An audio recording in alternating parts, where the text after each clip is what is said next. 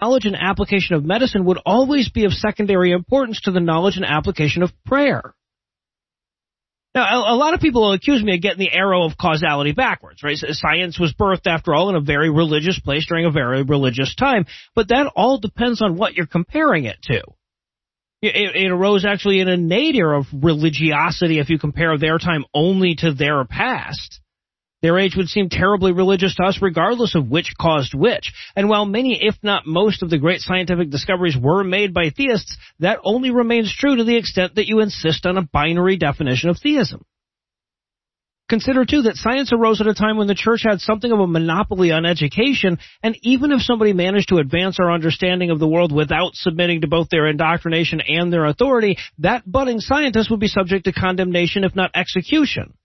Right? So pointing to priests discovering shit doesn't do you a hell of a lot of good. Survivor's bias can pretty much excuse all of that. Of course, that only explains the priests making discoveries back in the day, right? Like, after all, it's been quite a while since the church has burned a heretic at the stake for heretical geology, and the Big Bang was first proposed by a Catholic priest, right? That's pretty damn sciencey.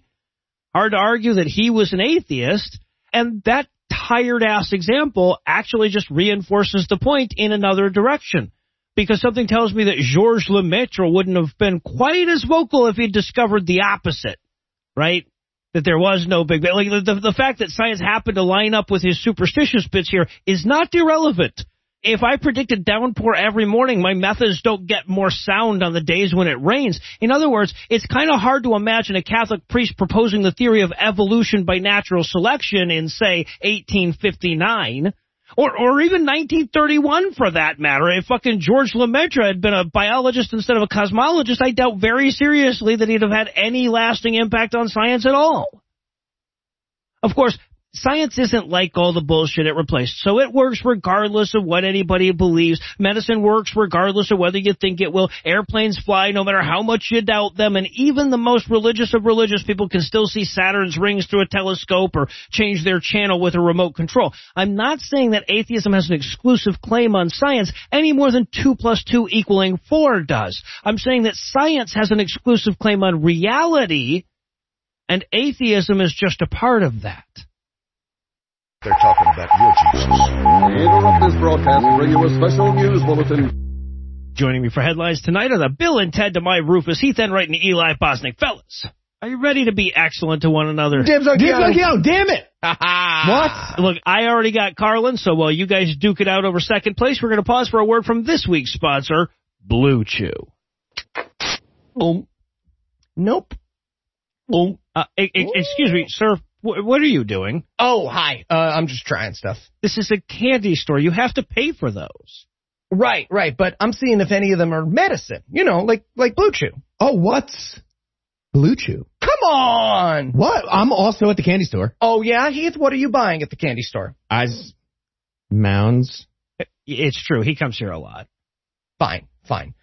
Blue Chew is a unique online service that delivers the same active ingredients as Viagra and Cialis, but in a chewable form and at a fraction of the cost. But why would somebody need those in chewable form? Actually, 40% of American adults report difficulty swallowing pills, which means too many people skip medicine they need because they're afraid they can't take it. Oh, but don't you need to go to a doctor's office for that stuff? Actually, Blue Chew is an online prescription service, so no visits to the doctor's office, no awkward conversations, and no waiting in line at the pharmacy. And it ships right to your door in a discreet package. The process is simple. You just sign up at BlueChew.com, consult with one of their licensed medical providers, and once you're approved, you'll receive your prescription within days. The best part? It's all done online. Well, so it saves people money, it helps folks who might have trouble taking pills, and it ships right to your door? Wow, that does sound good. And we got a deal for our listeners. Try Blue Chew for free when you use our promo code SCATHING at checkout. Just pay $5 shipping. That's BlueChew.com, promo code SCATHING to receive your first month free. And we thank Blue Chew for sponsoring the podcast. Nice. All right, well, so none of this is medication, so I'm just going to have to ask you to leave anyway. Fine. Heath, can I get a ride? Sorry. Seats are taken with Mounds. All of them? All of them. Yep. And now, back to the headlines. In our lead story tonight, in the unbearable whiteness of being news, white Christian people aren't all Nazis, but Nazis are pretty much all white Christian people. Mm-hmm. Never a great start to a story when that's the disclaimer. Or a race. Yeah, honestly. Really, yeah.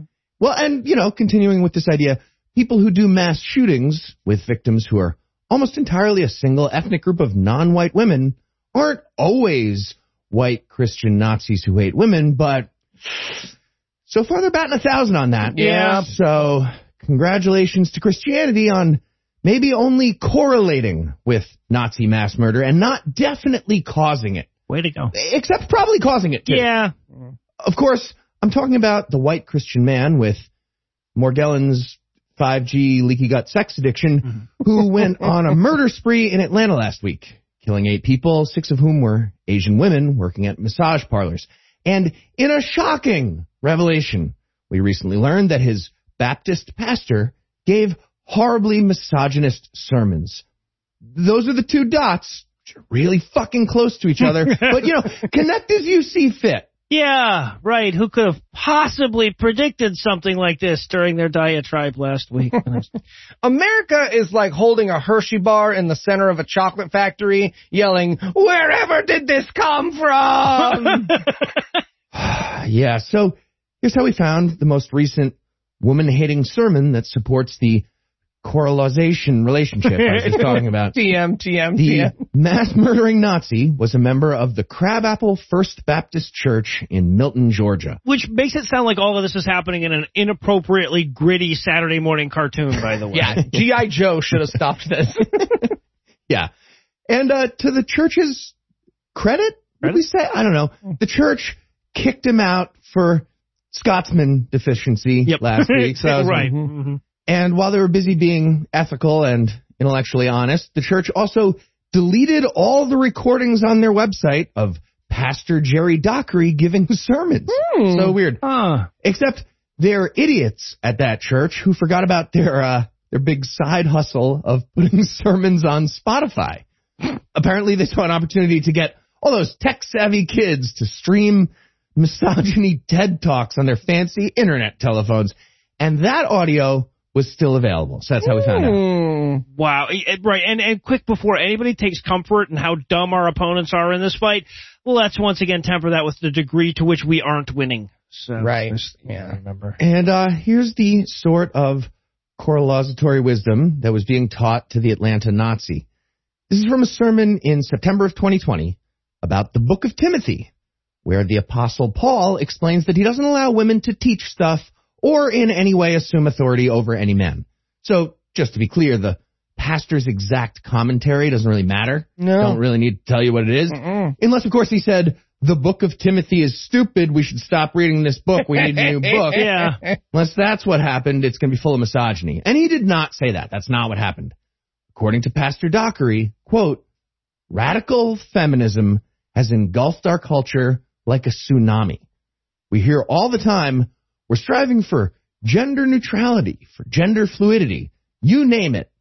And no, we're not just adding random words after gender. We're just using the ones that make sense, like the ones named at the beginning. You can't just name it, no. Continuing, this is a blatant, I'll say it one more time, a blatant guidance, direction, strategy of Satan to oppose and usurp the authority of God and God's plan. End quote. That was probably heard by a domestic terrorist in training. Yeah. Damn that Satan and his guidance, direction strategies. What? Yeah, funny when your best defense for the things you say is, come on, nobody's going to take me seriously. Right? Yeah, that's Sidney the Powell. Sidney Powell, Tucker Carlson defense right there. The legal argument. It's one that worked. Fuck. No. And just for the record, the sermon that happened right before the massacre was all about good Christians fighting back in the war between good and evil. But we weren't talking about January 6th and the Capitol riots. I'm getting off track. No. Point being, Pastor Dockery gave pretty much that same sermon I just described 3 weeks ago about the literal apocalypse and the spiritual war with East Asia. Always been happening. Well, I don't know, man. Ignorance is strength, it turns out. I feel like we got to rethink those references. Hold on. And one other detail on this. So-called sex addiction was named as part of the excuse for mass murder First of all, not a thing. According to the overwhelming majority of experts, that's not a real diagnosis. But let's say it is. Or let's just say that some people really need to have an orgasm and they haven't for a while. What would be the worst possible treatment for a misogynist Nazi sex addict with a gun collection? Evangelical rehab that tells people masturbation is a relapse? Evangelical rehab that tells you masturbation is a relapse. Yes, that is correct. And that's exactly what this guy did. And then a murder spree right after that. Yeah. But hey, big shout out to all the pastors who are going to bravely condemn this from the pulpit this week. Just a heads up, you got some chocolate on your hands, guys. Yep. Got a little chocolate.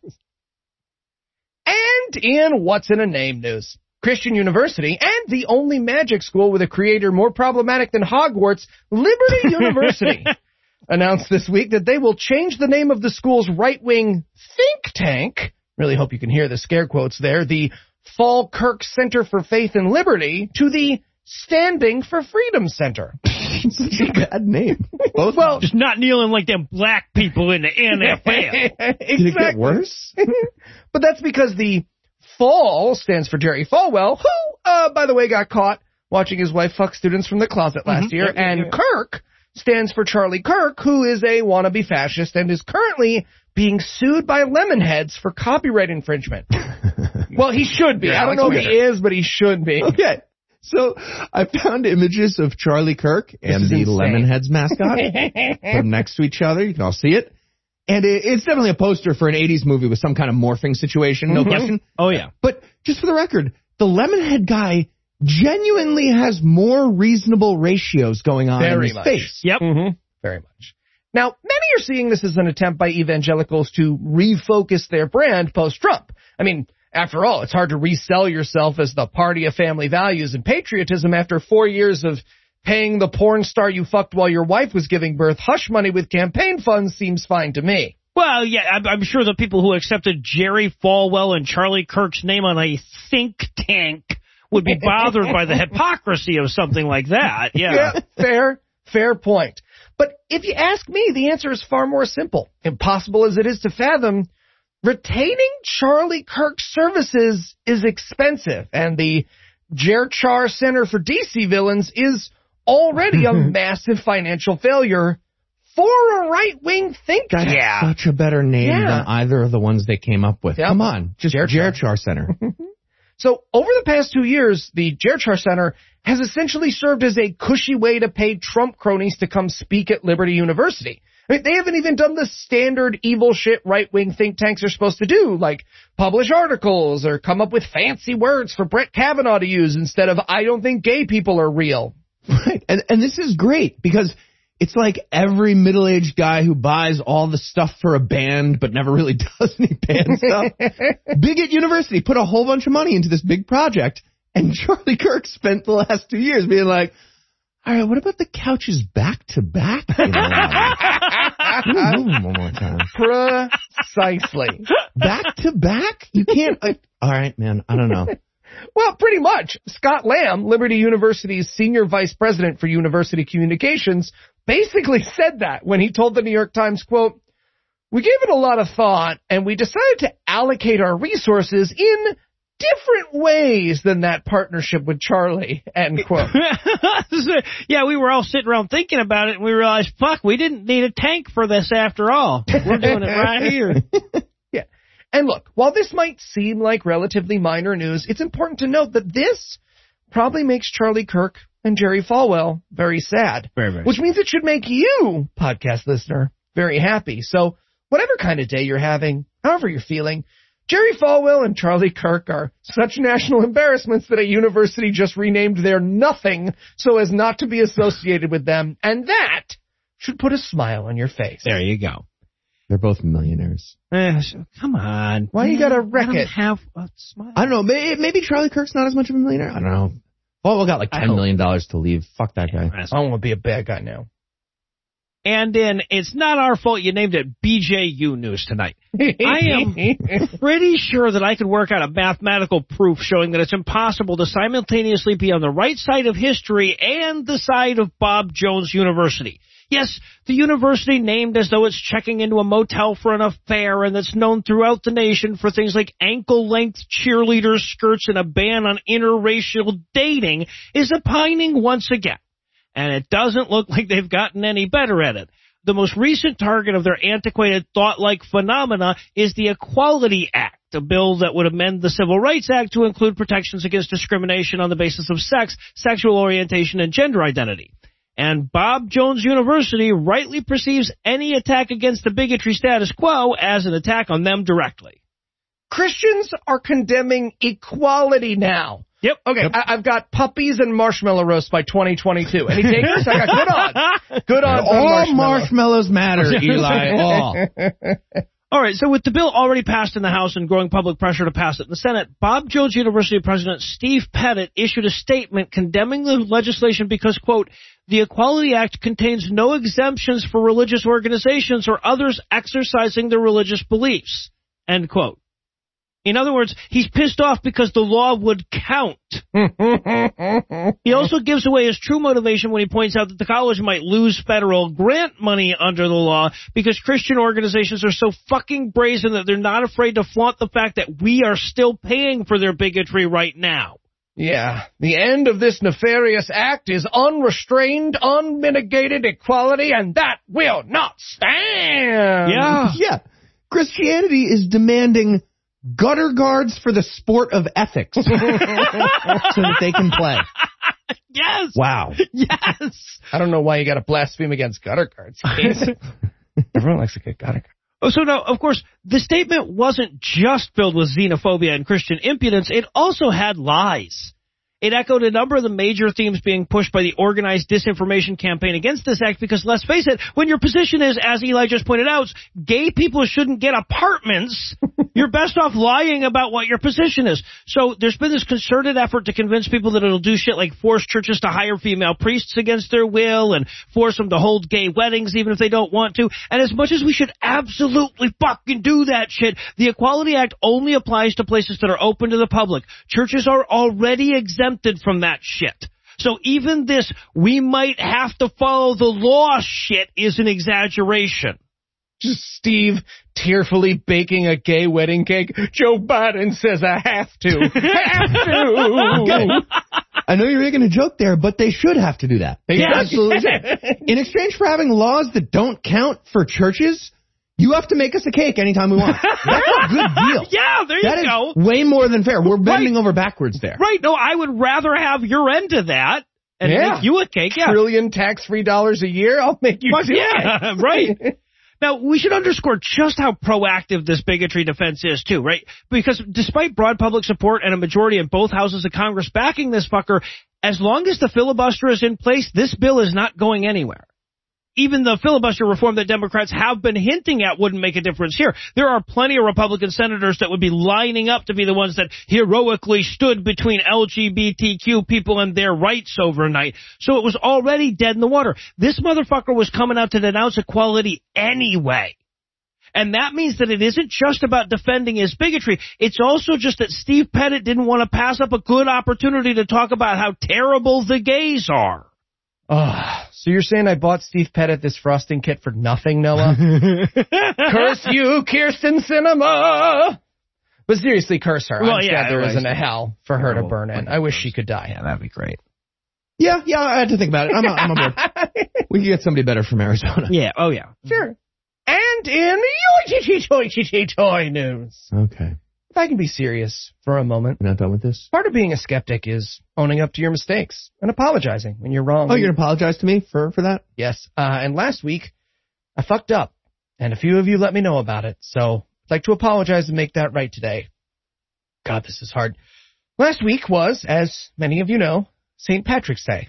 And as many of you pointed out, I failed to commit an open hate crime against my co-host, Heath Enright, on the air. Okay. And for that, I would like to apologize. I can make excuses. To be fair, it's been impossible to find a leprechaun costume that fits me during the pandemic. Couldn't find green paint on Amazon Prime, but the truth is, I could have prepared better. I messed up, and I want to make it right with you, dear podcast listener, by letting you know that geriatric hentai princess and self-proclaimed Christian prophetess Kat Kerr saw St. Patrick's Mansion in heaven this week, and it's covered in singing shamrocks. Fucking what? And she cut this part from her video, but that video ends with a guy being like, ma'am, this is a Walmart, and you have to pay for that pile of Lucky Charms you're swimming around in during a very clear acid trip. So, honestly, though, a giant pile of Lucky Charms is literally the only place where her hair would fit the overall color scheme. So I get it. Exactly. She could be a charm. Yeah. Yeah, she could get an NEA grant doing that shit. Now, regular listeners will remember Care for her previous visions of heaven, which include cities made of jello, a warehouse of body parts for amputees, and tractor-driving cows. Yep. And this week, while appearing on Elijah's List YouTube program, she told us all about St. Patrick's house, saying, quote, Patrick was a great winner of souls, and he is, I can tell you, he is in heaven. I have seen his mansion, and because Jesus also has a sense of humor, he built Patrick's mansion in a field of 5-foot-tall shamrocks. End quote. It sounds like a fucking nightmare. Why would you want that? I love the idea of prank war Jesus, though. Oh, St. Anthony, where did I put the keys to your house, Jesus? Patron saint deep cut there. Yeah, one Catholic guy gets it. Now, at this point, Care's co-host is like, really, Care? You sure you're not just doing a bit to torture Heath? And Care responds, again, real quote, yeah, I did. I saw him in heaven. And so he's got all these shamrocks that sing to him. And they work with Jesus Christ because God has a sense of humor. End quote. Was your shamrocks other? This is the song that never ends. He's great-great-great-grandpa. Okay. I don't know, I feel like God would be funnier, but, you know. Sure. Yeah. Finally tonight, we have one more story. Here it is. It's been a difficult year, full of fear and uncertainty about the fate of the world. So here's the question on everyone's mind. And I think I speak for all of humanity when I say this. Cardi B is just like Hitler, right? And assuming the answer is yes, we'd all like to know exactly how she's just like Hitler. Well, we finally got a good answer, thanks to John Cooper, the lead singer for the Grammy-nominated Christian band Skillet. Skillet, indeed. The lead singer of Skillet, John Cooper. According to him, Cardi B's singing and dancing, in terms of its artistic message and its mise-en-scène, it's just like Hitler's oratory. Okay. I'm just saying, if you're not picturing Hitler doing the WAP dance, you're not the woman I married, audience, okay?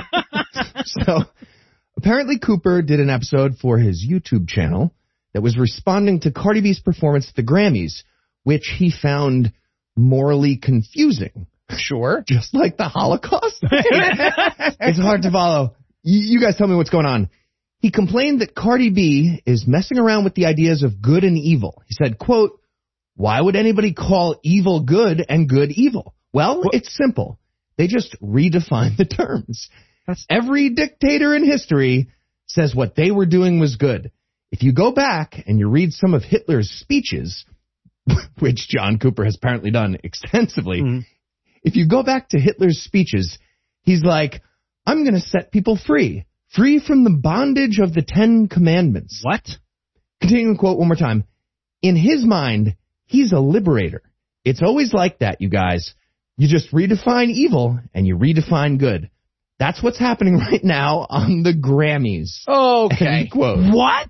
That's pretty rich from a guy who makes the type of music so universally bad they had to create a separate category so they could chart in it. Oh, right, Yep. right, exactly. But the true irony is that, like, he's actually in the process of doing that.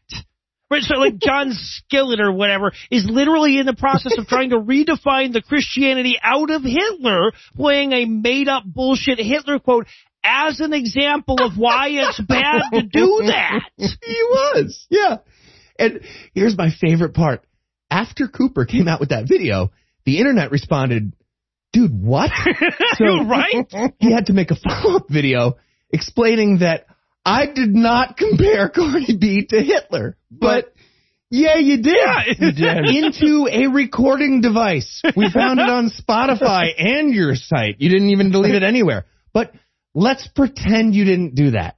Either way, you made a video that said, I did not compare Cardi B to Hitler. Always a bad sign. That's the thing that happened in your life, no matter what. Mm-hmm. Yeah, but now he's totally ruined my Halloween costume this year. Wet-ass Putin. And just to be clear about the full context here, Cooper was responding to Cardi B performing WAP, or wet-ass pussy. So in John Cooper's mind, a wet vagina has always been evil, right? But now it's getting defined as good. And that reminds John Cooper of Adolf Hitler. Yep. Yikes. Right, like I feel like the truly disturbing comparison is the one between vaginal moisture and Nazism. Also, just one last thing, Noah. Sorry, one last thing. This is very important. Skillet used to open for Nickelback. How dare they compare anyone else to Hitler? Story. Right? Yeah, exactly. You shared a green room with Hitler. So, with that reminder that there is a true nexus of misery and we know where it resides, we're going to close the headlines for the night. Heath, Eli, thanks as always. Look at this wet-ass pussy. And when we come back, we'll dare Heath to get married.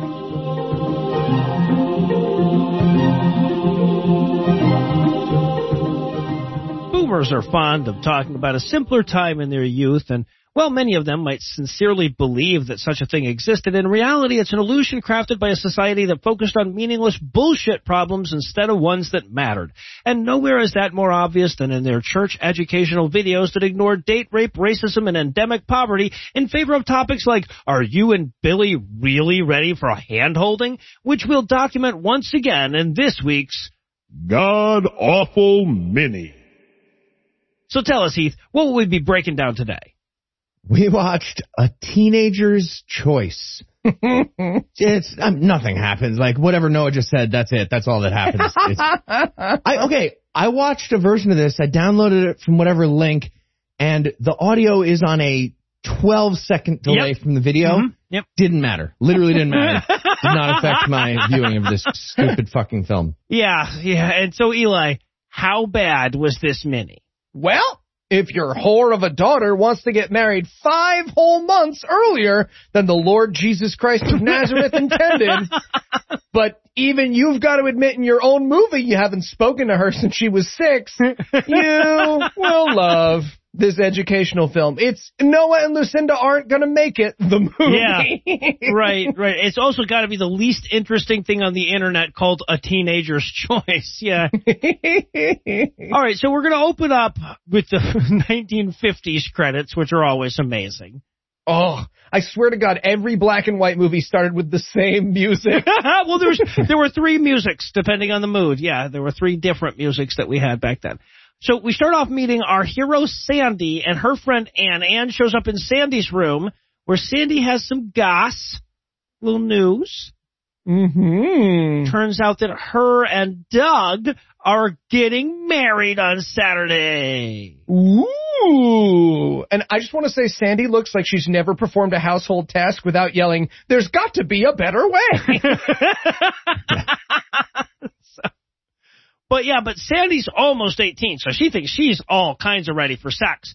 But Anne does not think marriage is a very good idea at all. Mm-mm. She's like, don't be silly. Everyone knows you can't get married without your parents' permission and a certificate of virginity. Yeah, right. My favorite character is Doug's uncle. Yeah! I want to explore Doug's uncle. Yeah. So apparently Doug's uncle is going to help tell the judge that it's fine so the two of them can get married. Yeah. Was that a thing? How many laws didn't count if some creepy uncle said you were cool to a judge or a cop or whatever? So many. When I was a kid, I could buy cigarettes if I had a note. When I was 9 years old, if I had a note from my grandpa, I could buy cigarettes. Yeah. We as a society lost so much when we no longer needed the sketchy uncle. Now we roam the streets and plains of this world hoping people listen to our podcast. You roam plains? Yeah, I would. Cardio's difficult. White Plains, New York. But we also learn here that Sandy and Doug are getting married because their friends dared them to. Yeah. So were dares fucking serious back in the day? Like, how did people? It was like chivalry. Like, you had to kill yourself with a sword if you didn't take a dare, or you reneged on a dare. What's going on there? That's in my notes. I'm like, was that a real problem they had to warn the kids about back then? Well, yeah, apparently, because this entire film was made because Christianity thought they were losing kids to marriage dares. Yeah. That's like the plot. Yeah. All right, before we make this movie, everyone raise your hand. Whose kid is married on a dare? All of us. Okay, this is a great movie. We're doing a lot. So now we meet Doug.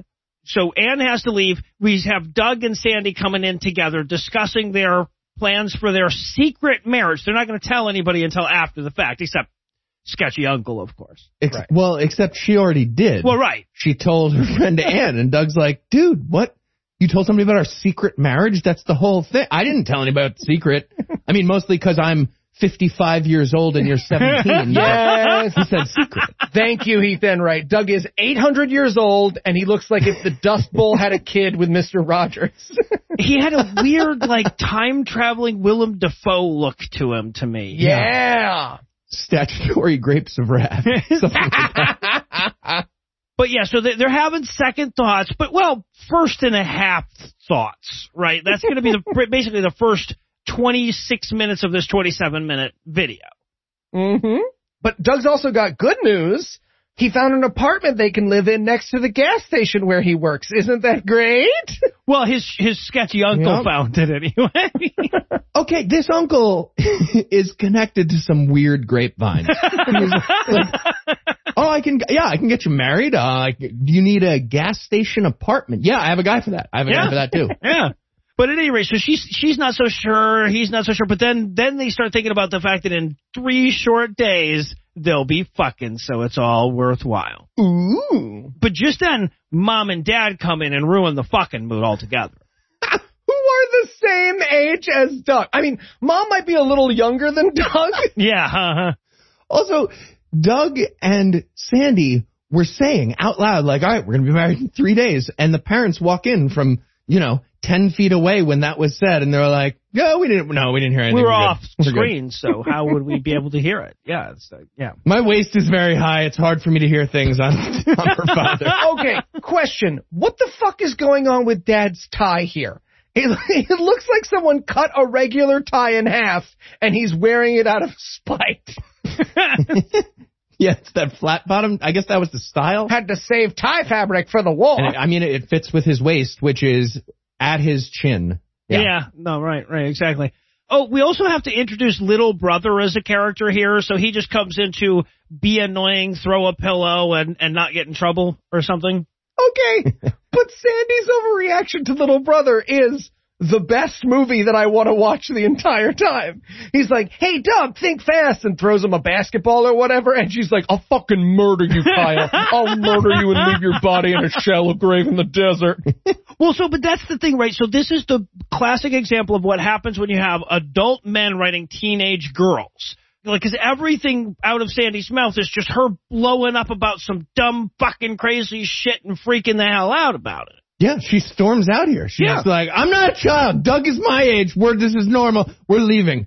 That's it. Yeah. And then the music comes in for a second, and it's the music of very clearly a henchman is about to attack Bugs Bunny in like an old-timey Brooklyn mobster way. I don't know. That's not what's happening in the movie. That's not what happens right after this. No. I don't know. It's like they were doing their side gig on the job. They were like, I'm sorry, can we record this real quick for this Bugs Bunny cartoon? And we'll get back to your boring educational film. It's either that or the pit was just like, all right, we're going to fuck with this movie. These people are terrible. I don't know. We'll play whatever we want. See if they can figure it out. Okay. All right, so that night, Mom and Dad wonder if Doug and Sandy might be fucking, right? Okay. Dad is putting on more clothes than he wore coming home from the office to go to sleep. What? Yeah. Did people have sleeping mail back in the day? This was thick. Yeah. Leather and chains. Oh, got separate beds, and they're putting house coats over their pajamas to go to sleep. Right? Yeah. What happened when people were sleeping? But yeah, so Mom is trying to get Dad to be a little more incensed about the fact that she's off fucking Doug all hours of the night, right? Dad's got a very, like, I don't really give a shit, she's a girl and all kind of an attitude. She's like, you must talk to her. And he's like, no, she's an asshole. I liked her when she was 12. And I wrote in my notes, weird take. Yeah, well, and I love Dad's egocentrism. She's like, I wonder what's wrong with our daughter. And he's like, it's probably me. It's probably about me. I'm a shitty dad. It's probably I haven't dadded well enough. Look, if I know one thing about a teenage girl, it's that her problems are a reflection of me and me alone. Yeah. I'll let her know that. That'll fix everything. Yeah. No, I should point out, Dad is a shitty dad. Like I'm not trying to take that away from him. He nailed that. It's true. All right, so, okay, now we have to meet this. I have him down as Redneck Gilligan, the Straw Hat guy. Oh, the burlesque scarecrow that he's friends with? Okay. That Doug is friends with?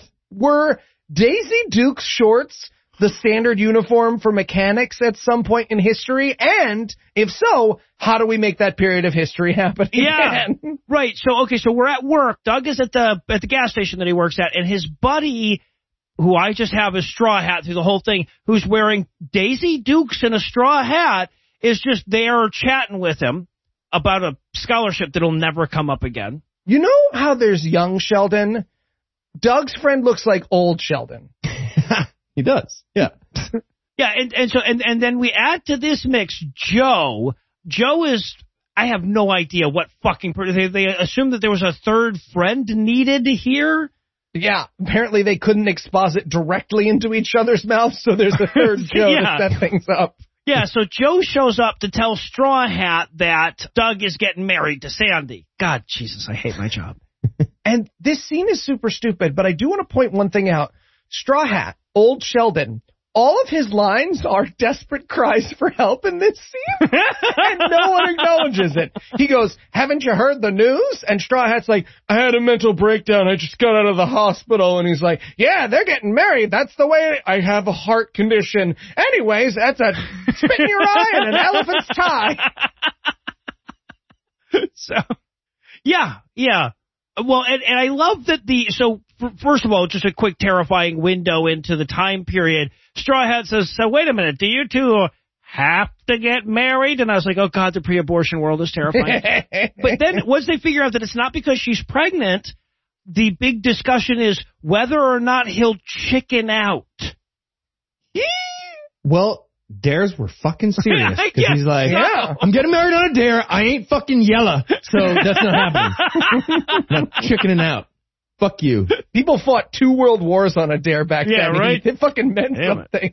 And I love Joe's, like, he's almost doing the, like, you have so much life to live, but they can't say you can fuck other people. So it's just like, you know, all the church you could go to as a single man. Practices.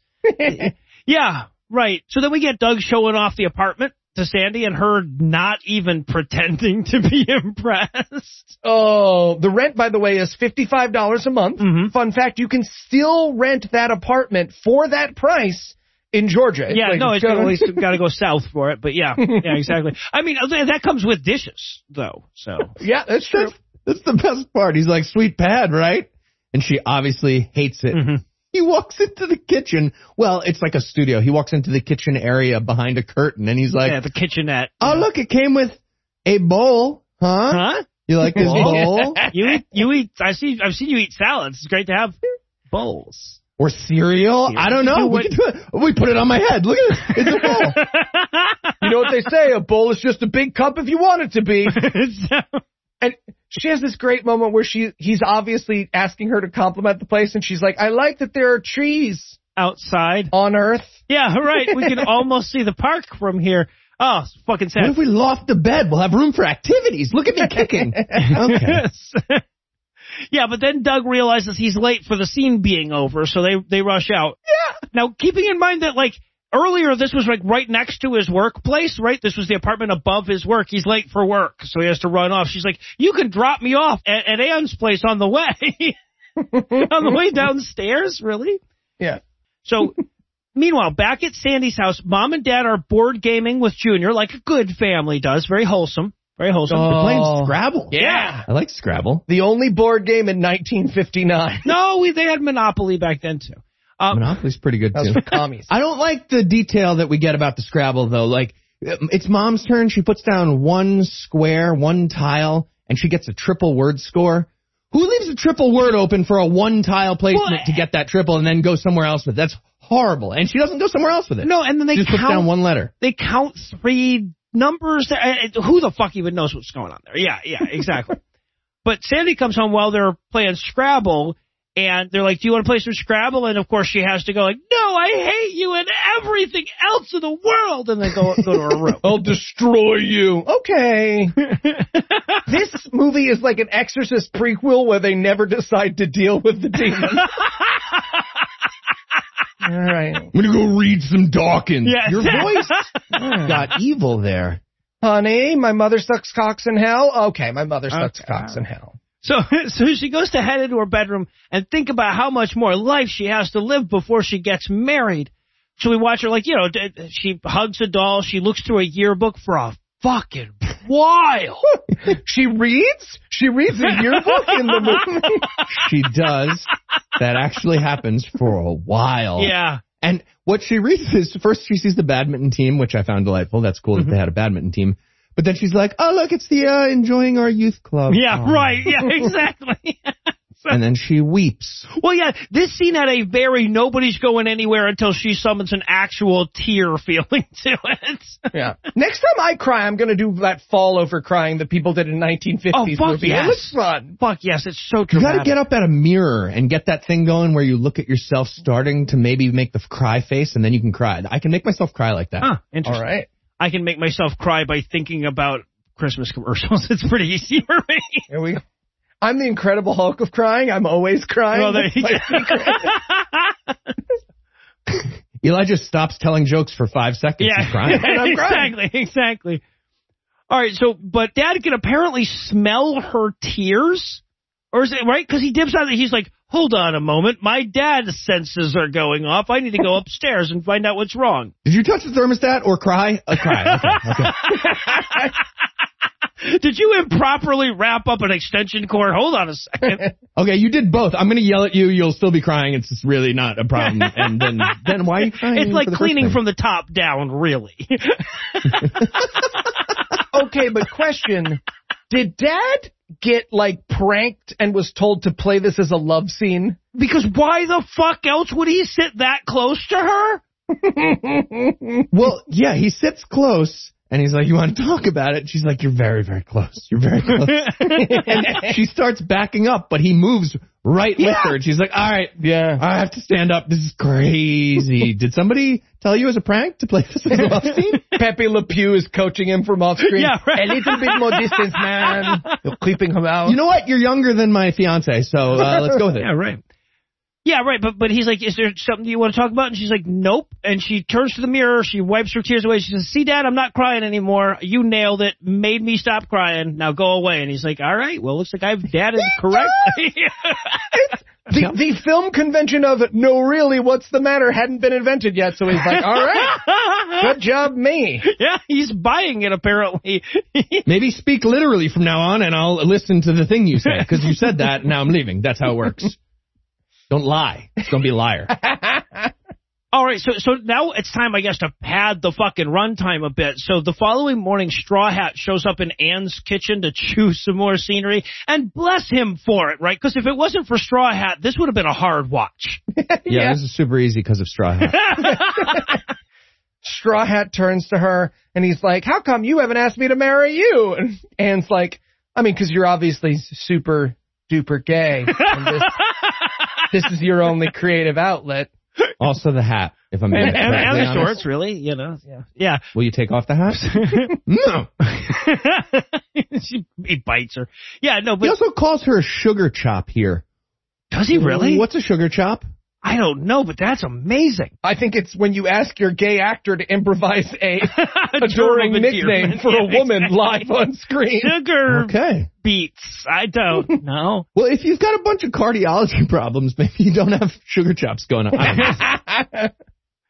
So, okay, but there's a whole big moment here where, because I was thinking to myself, this is funny and silly and everything, but it's not very Christian. Does it really belong on this show at all? And then, holy shit, did they crank the Jesus up to 11 here? Yeah! Because suddenly he's like, and why haven't you asked me to marry you? And she's like, because I'm churchy. And he's like, right. And she's like, God is very important to me. He made me white, and I owe him one for that. It's seriously that. He basically says, like, okay, so you go to church. Your life is better than ours, us, the ones who don't. She's like, yep. Yes. I am better. I am better. How do I put this? Being a Christian makes me the bestest. Yeah. And I don't have severe psychiatric problems and cardiology problems at age 17. I'm healthier. Yeah. I have a full pair of jeans all to myself. All right, but and then this is because they're trying to figure out how to talk their friends out of getting married. And I love that she has to be like, can you stop fucking daring them and telling them they're going to chicken out? Maybe that would help. He's like, right, yeah, I probably should do that. No deal. But then she's like, who could help is a character that we've never met, hasn't been on screen, and we've only vaguely referred to, my older sister. And he's like, yeah, she could do something off screen that would help move this plot along, huh? Oh, are we going to meet her, and is she going to do anything? No. I'll just report back on what she said in the next scene. Yep, there you go. All right, so now Sandy's waiting for her parents to leave so she can pack for her for her marriage. Mm-hmm. Anne shows up to tell her she still thinks this is a shit idea. Right. And she reports back that what the sister said is she was just like the plot of this movie, but then she didn't, and that's good. Which means the people who wrote this 14-second long educational film were like, what's a good way to communicate our message of don't get married in our educational film? I know, we'll make up a separate film that happened within the film where the character didn't make the mistake that the character is about to make. It's so fucking... Can we show that to them? No, or just... no. We can just we'll have another character refer to a person who we've never heard of talking about the fact that happened. Yeah. Right. Okay, but just to be clear, the Christian message is like a matter of a 2-month difference in age. Yeah. She's 17. She's going to turn 18 next month. And the movie is saying, like, wait until a month and you're Christian again. Because that's what the minister that the character we didn't meet tells her when she goes to the minister. She's like, I'm 17, I don't get married. And the minister's like, no, marriage is great. Give it a month. Yeah. And then it'll be Christian. Yeah, right. Well, so the sister that's telling her all of this is 22 and getting married. So if anything, that's what they're saying. It's like, a couple of years, give a couple of years there. Yeah. So, but Anne, Jesus Christ, this is convoluted. So Anne is now telling her what her sister told her that her minister told her before she almost got married at 18. Jesus Christ. I don't know what you just said. Right? I watched this movie. I'm lost. So, the minister is now describing this podcast about the scene in the so Sandy admits it's probably not a very good idea, but her friends are going to think she's a chicken, and dares are very serious. Noah, you were a young man when this movie was made. No, I wasn't. Did they make you wear some kind of star if you were proven to be chicken? Were there camps they sent you away to? They kept the feathers on with tar, actually. Exactly. Very sticky. What was Benjamin Franklin like? Was he nice? But Anne, I love too, like Anne plays the God card, right? She's like, God will help you if you'll let him. And she's like, I don't need a stinking fucking God. So now she's upstairs. Her parents have left, or at least so she thinks. She's getting packed. There's, I love God's trying to warn her off with a distant thunderstorm, right? We have thunder and lightning in the background and shit. Oh, that's good. It's good imagery, symbolism, whatever. Right. I didn't catch that. Good writing. But Dad comes in while she's packing. She thought he was going, but he's not. And he's like, so are you running off to fuck Doug or something? What? No. And Dad's like, why are you wearing your leopard print moving dress?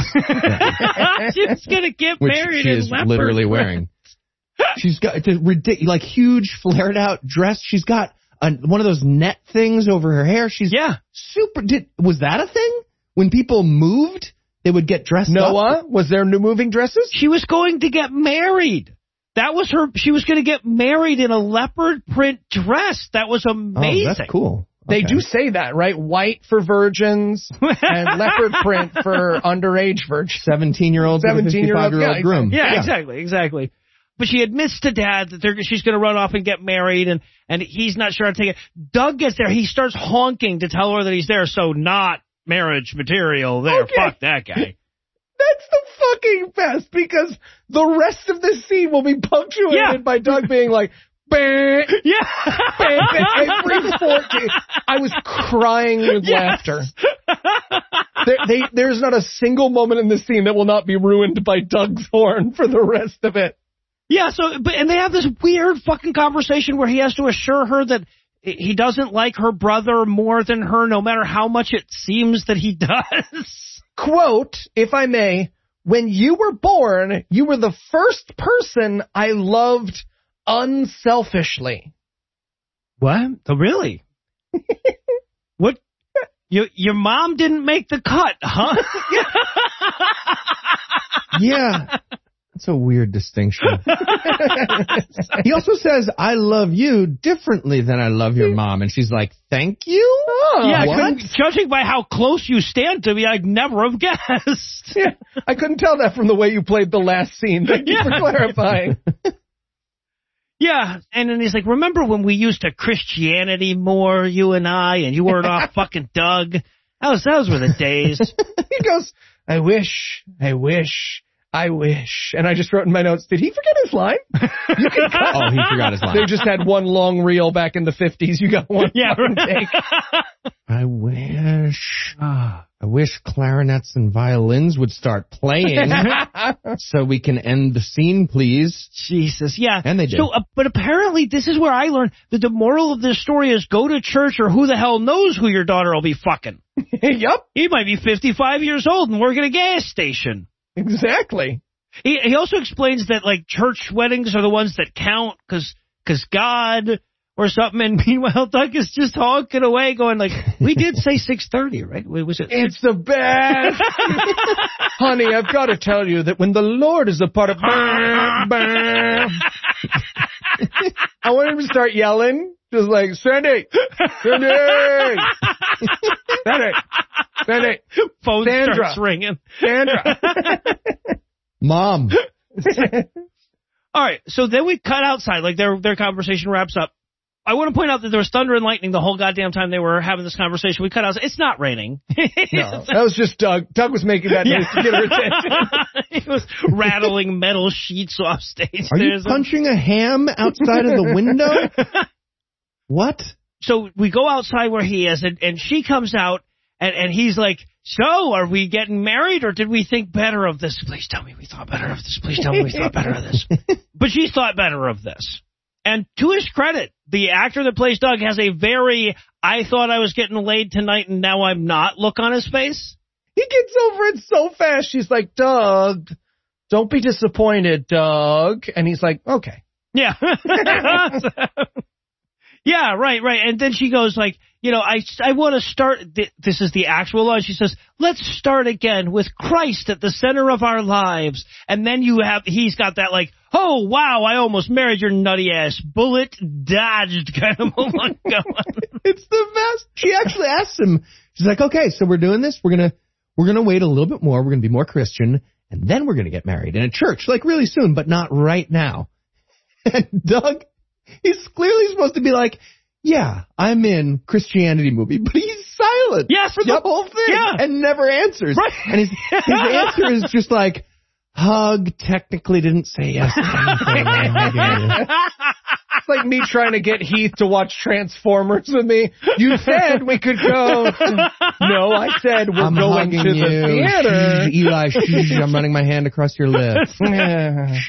Mango nectar, man. It's very sticky. All right, so I guess with that important lesson learned, wait a few months, kids. I guess we're done. 30 minutes of film back when making a movie was really expensive no matter how bad it was, and they hadn't fully eradicated polio yet. Great use of resources, the 50s.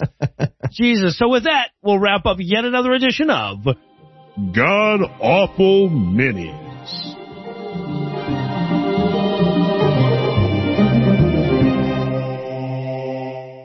Before we retreat to our caves this week, I want to remind you that things are really heating up on our ongoing quest to recover the Wand of Seven Parts over on D&D Minus. If you haven't checked out that show because the idea of listening to other people play D&D seems insane to you, I strongly urge you to reconsider. I honestly thought that myself at first, but then I remembered how fucking funny Eli is. You'll find a link in the show notes, of course. Anyway, that's all the blast we've got for you tonight. We'll be back in 10,022 minutes with more. If you can't wait that long, be on the lookout for a brand new episode of our sister show, The Skeptocrat, debuting at 7 a.m. Eastern on Monday. An even newer episode of our sister show's Hot Friend God Awful Movies, debuting at 7 a.m. Eastern on Tuesday. And an even newer episode of our half-sister show, Citation Needed, debuting at noon Eastern on Wednesday. Obviously, this show wouldn't fit into your phone right if I neglected to thank Heath Enright for smelling so pretty. I want to thank Eli Bosnick for tasting so salty. I also need to thank the lovely and talented Lucinda Illusions for being all things that I need in my life, such that I've gotten through an entire year-long quarantine and wanted for nothing. I also need to thank James from Brisbane for providing this week's Farnsworth quote. He didn't have anything to promote, so he asked me that I use this spot to remind everybody to treat autistic people with dignity. And, though he didn't say this specifically, I feel like it was implied that he also wanted me to remind everybody to treat anti-vaxxers with whatever the opposite of dignity is.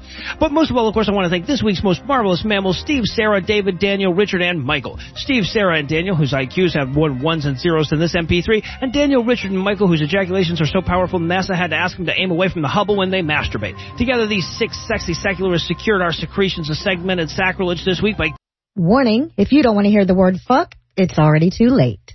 This week's episode of The Scathing Atheist is brought to you by Honey, Hymns, and by Outbreak, A Crisis of Faith, How Religion Ruined Our Global Pandemic, a book that would have been a really original thriller if it had been fiction. Outbreak, A Crisis of Faith, by No Illusions with Andrew Torres. Available now on the Kindle store. And now, The Scathing Atheist. Puzzle in a Thunderstorm podcasts are how I stay sane. Thank you guys so much for giving voice to the frustrations we carry around with us. Hi, this is Paul from Glasgow, and the screensaver from my brain is, you can buy drugs from us at Reason Con. You guys are so funny, you're so great, and you really helped me through a very dark time in my life. Leaving religion, getting over the bullshit that they put me through. Thank you so much from the bottom of my heart. All the best for another 400 from David Watt in Edinburgh. Hey, my name is Sam, and last year I was stuck in a Catholic hospital for about a month, and I think your show gave me the courage to tell them to fuck off every time they tried to proselytize to me. So, in short, we did in fact evolve from filthy monkey men.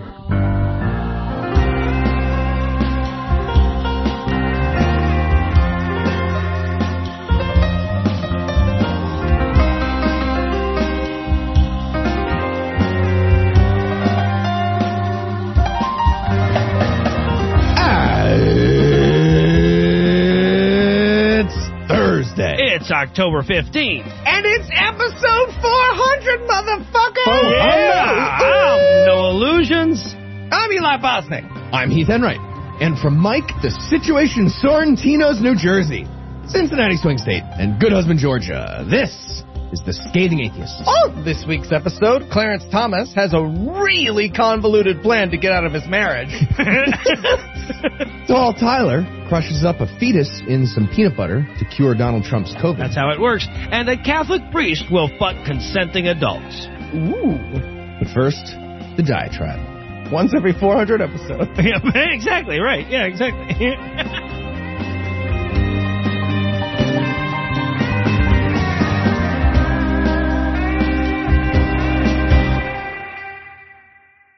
And I'll tell you what, watching Trump get COVID really made me jealous for a minute of the people who believe in hell.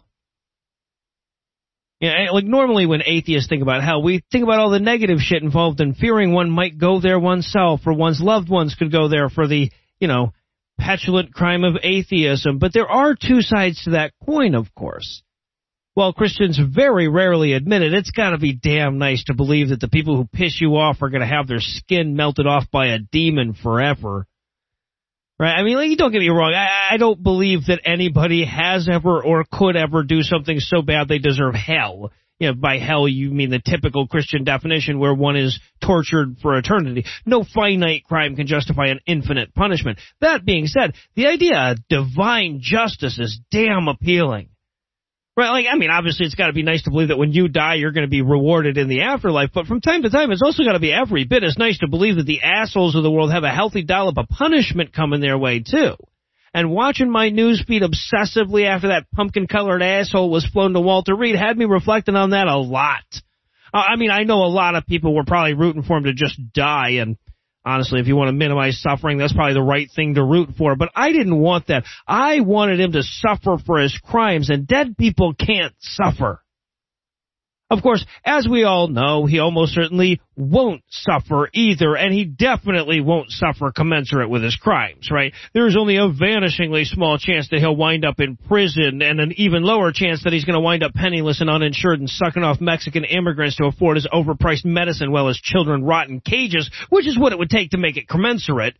You know, I don't even think there's a legal term for sentencing people to that, and that's sad. Right? It would be damn comforting to know that justice wasn't merely possible, but guaranteed, inescapable. Sure, he might avoid judgment in this world, but after he died, he would still have to account for his sins. I mean, I know it's weird to think of hell as a comforting thought, but it very clearly is. It's very clearly comforting to think that everything works out like a Disney story, even if Act 3 happens post-mortem. You know, atheists forget about that sometimes. When we think about what religious people get for their tithes, we think about the fear of death and how comforting that promise of immortality is, right? We think about the fear of an impersonal universe and how much nicer it must feel to think the universe cares about them and is willing to bend the laws of physics on their behalf now and again. We think about how overwhelming the randomness of one's fate can be and how soothing it must be to tell oneself that it's all part of some divine plan. When we address hell at all, it's usually just to toss an uncomfortable part of their theology back in their faces. But hell is a promise to the dues-paying Christian just as much as heaven, and we overlook that to our detriment. See, the most effective way to make atheists isn't through any argument. It's by replacing the shit they needed religion for in the first place. Really, the better and more broadly available modern medicine gets, the less people rely on prayer for, like, the health of themselves or their loved ones. Yeah, I mean, they might still offer prayers because that's the nice thing to do when somebody's sick, but they don't rely on it. Now, eventually, the medicine reaches its limit, and since the prayers are bullshit, they're limitless. You know, they don't work, but they also don't admit that. So once science has gone as far as it can, a lot of people turn to the metaphysical version, even though it doesn't work. Obviously, the better the medicine gets, the fewer people that'll have to do that. And this is true across the board. People have an innate need to understand the world around them. The better and more accessible scientific answers can be, the less often people will have to settle for the religious answers that don't work. But eventually, you do reach a limit. No matter how much we learn, there will always be a frontier of our knowledge, and that's where religion can step in and offer up some bullshit that doesn't work. Along the way, you hit this important threshold. Right? It exists in different places for different people, of course, but there's a point way before infinite knowledge where a human can satisfy themselves with scientific answers and not resort to religious ones. I mean, obviously there is, because for you and I, that point has already been reached. And the key to spreading atheism farther is bringing more people to that point. For some people, it's just a matter of teaching them the answers that we already know. For other people, we're going to actually have to, move our knowledge further along. But the goal is to reach that line. And intuitively, we know that, right? That's how we try to combat religion instinctively, by offering up better answers. But we have to recognize that across the board, it's not enough to satisfy just a person's need for knowledge. They also need control over their lives, right? That's why religion is so much more prevalent in poorer countries and poorer states. People forced to live in poverty don't have enough control over their lives and can't get all this swell modern medicine and shit, and so they're more likely to settle for the metaphysical version that doesn't work, the lie that offers them control and instead controls them. You know, to make a world right for atheists, you have to make a humanist world. You have to offer people these things, and you have to get them across these lines. You have to give them knowledge, yes. You have to give them control, absolutely. But you also have to give them justice. Because if they're forced to live in a world without it, they'll choose the metaphysical version that doesn't work. If they aren't afforded a fair chance in life and they see cheats and liars and hedonistic pieces of shit like Trump constantly escaping justice, they will give up on the secular version.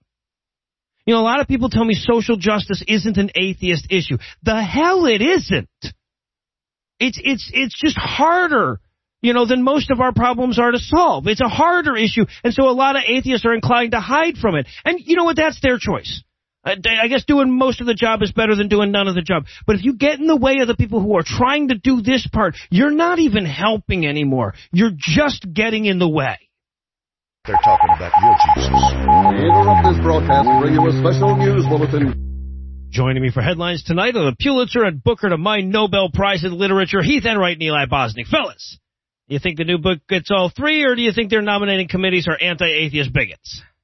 I don't know. Nobel is cool. You got what? Kissinger, Obama, Trump. The nomination process is pretty fair, right? They all belong in that. Coincidentally, also my fuck, marry, kill list. It's the horn-rimmed glasses. I get it. All right. So while you visualize Eli fucking Henry Kissinger, we're going to pause for a word from this week's first sponsor, Honey. Looks like 40% off. Hard to tell. The guy's standing in front of the sign, but I think it's 40. Well, then tell me when he moves. Hey, okay. Eli, have you seen Guys, what did I say about trying to see people naked with my telescope? You said call you for the attractive ones. But we're not using it for that. We're using it to shop for deals. I'm sorry, you're using my telescope to shop for deals.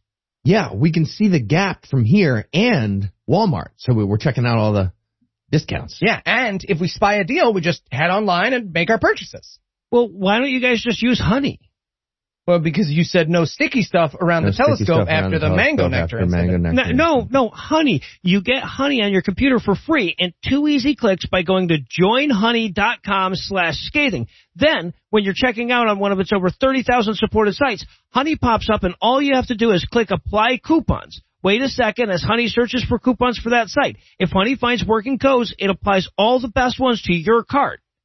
Wait, and it's free? 100% free. I recently used Honey to replace one of my controllers for my Oculus Quest, and I saved $15.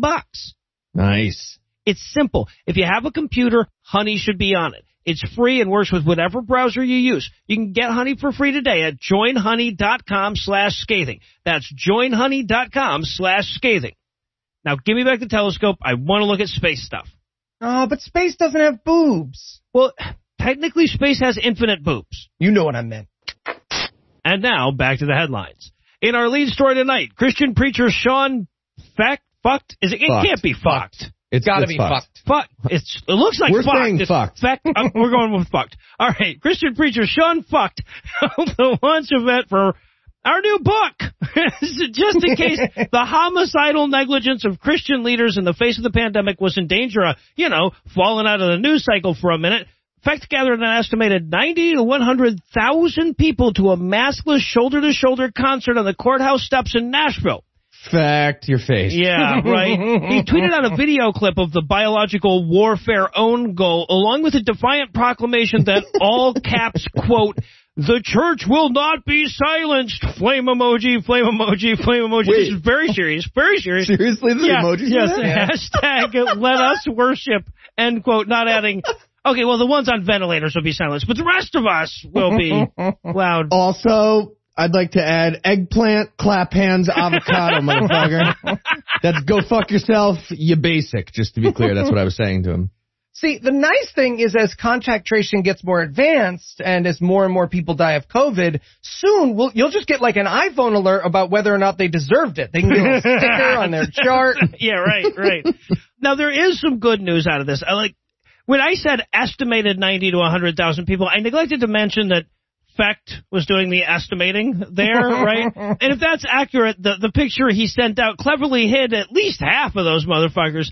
Still, like 4,000 or 5,000 people gathering in the 9th most COVID-infested state for a big, breathe on one another festival is plenty to be pissed about.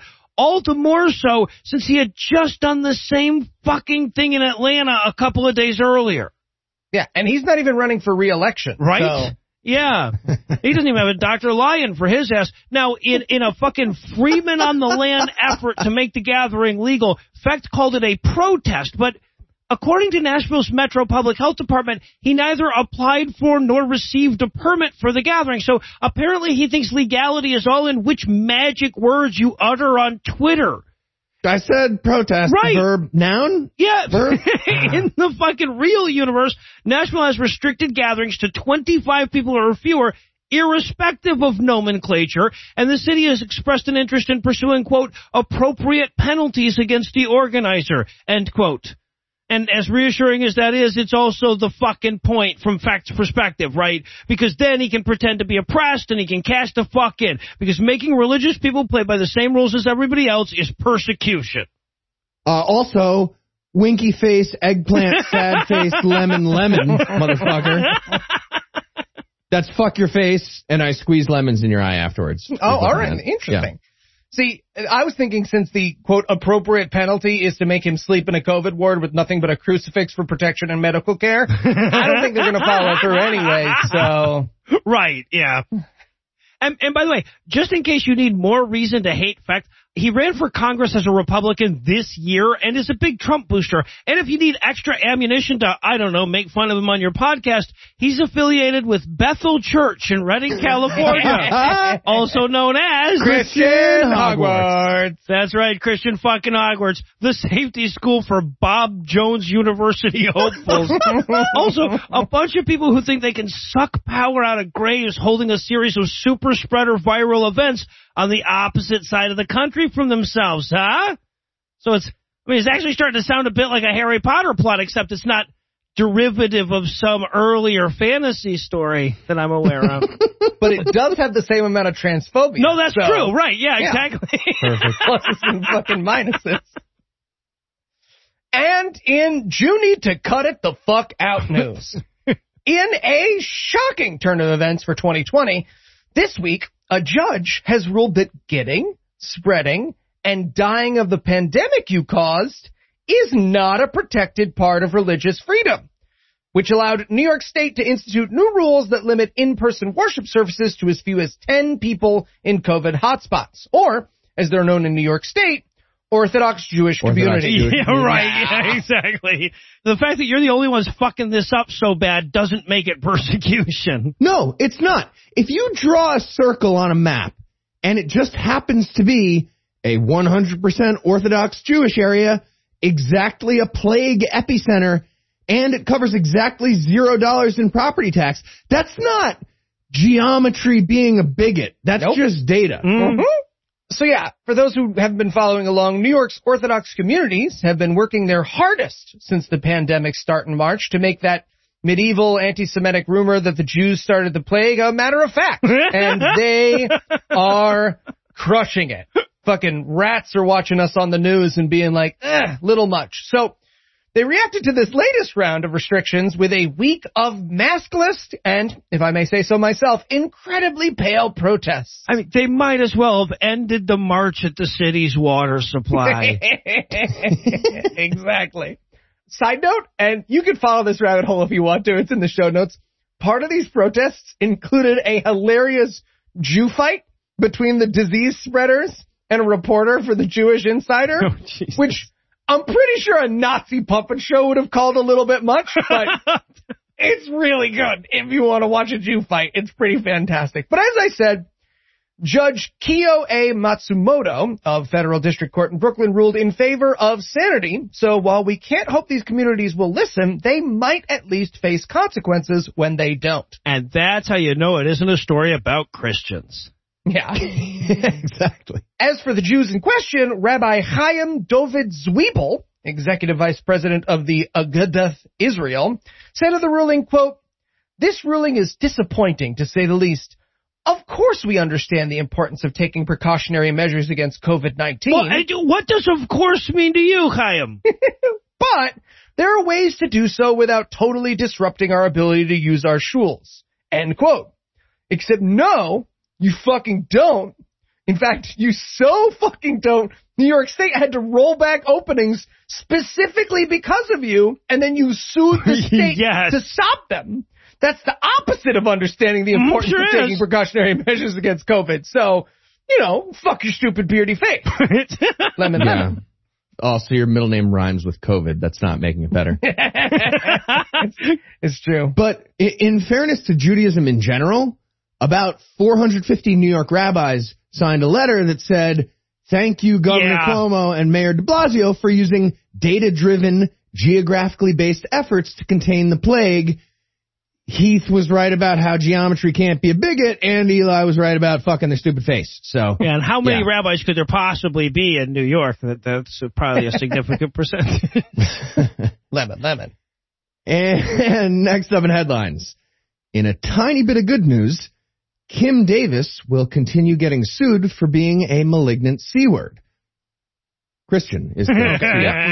After the Supreme Court denied her request for magical government immunity from an obscure anti-discrimination law called the 14th Amendment. She didn't want to be involved with that. Sure. Despite the court having 5, soon to be 6, Christian right bigots on it, they responded by telling Davis to go fuck her face in Latin and refused to even hear the case. But that didn't stop Clarence Thomas and Samuel Alito from putting together a concurring dissension, I guess, to the nothing. The court ruled nothing. They ruled that they're not even going to rule on that. Yeah. And then Clarence Thomas wrote a little essay that said, oh, yeah, speaking of the nothing, Christians are still being persecuted by the lack of separate gay bakeries and separate gay water fountains. I'm the only black person on the court. I'm making Thurgood Marshall proud. End of my stupid fucking essay.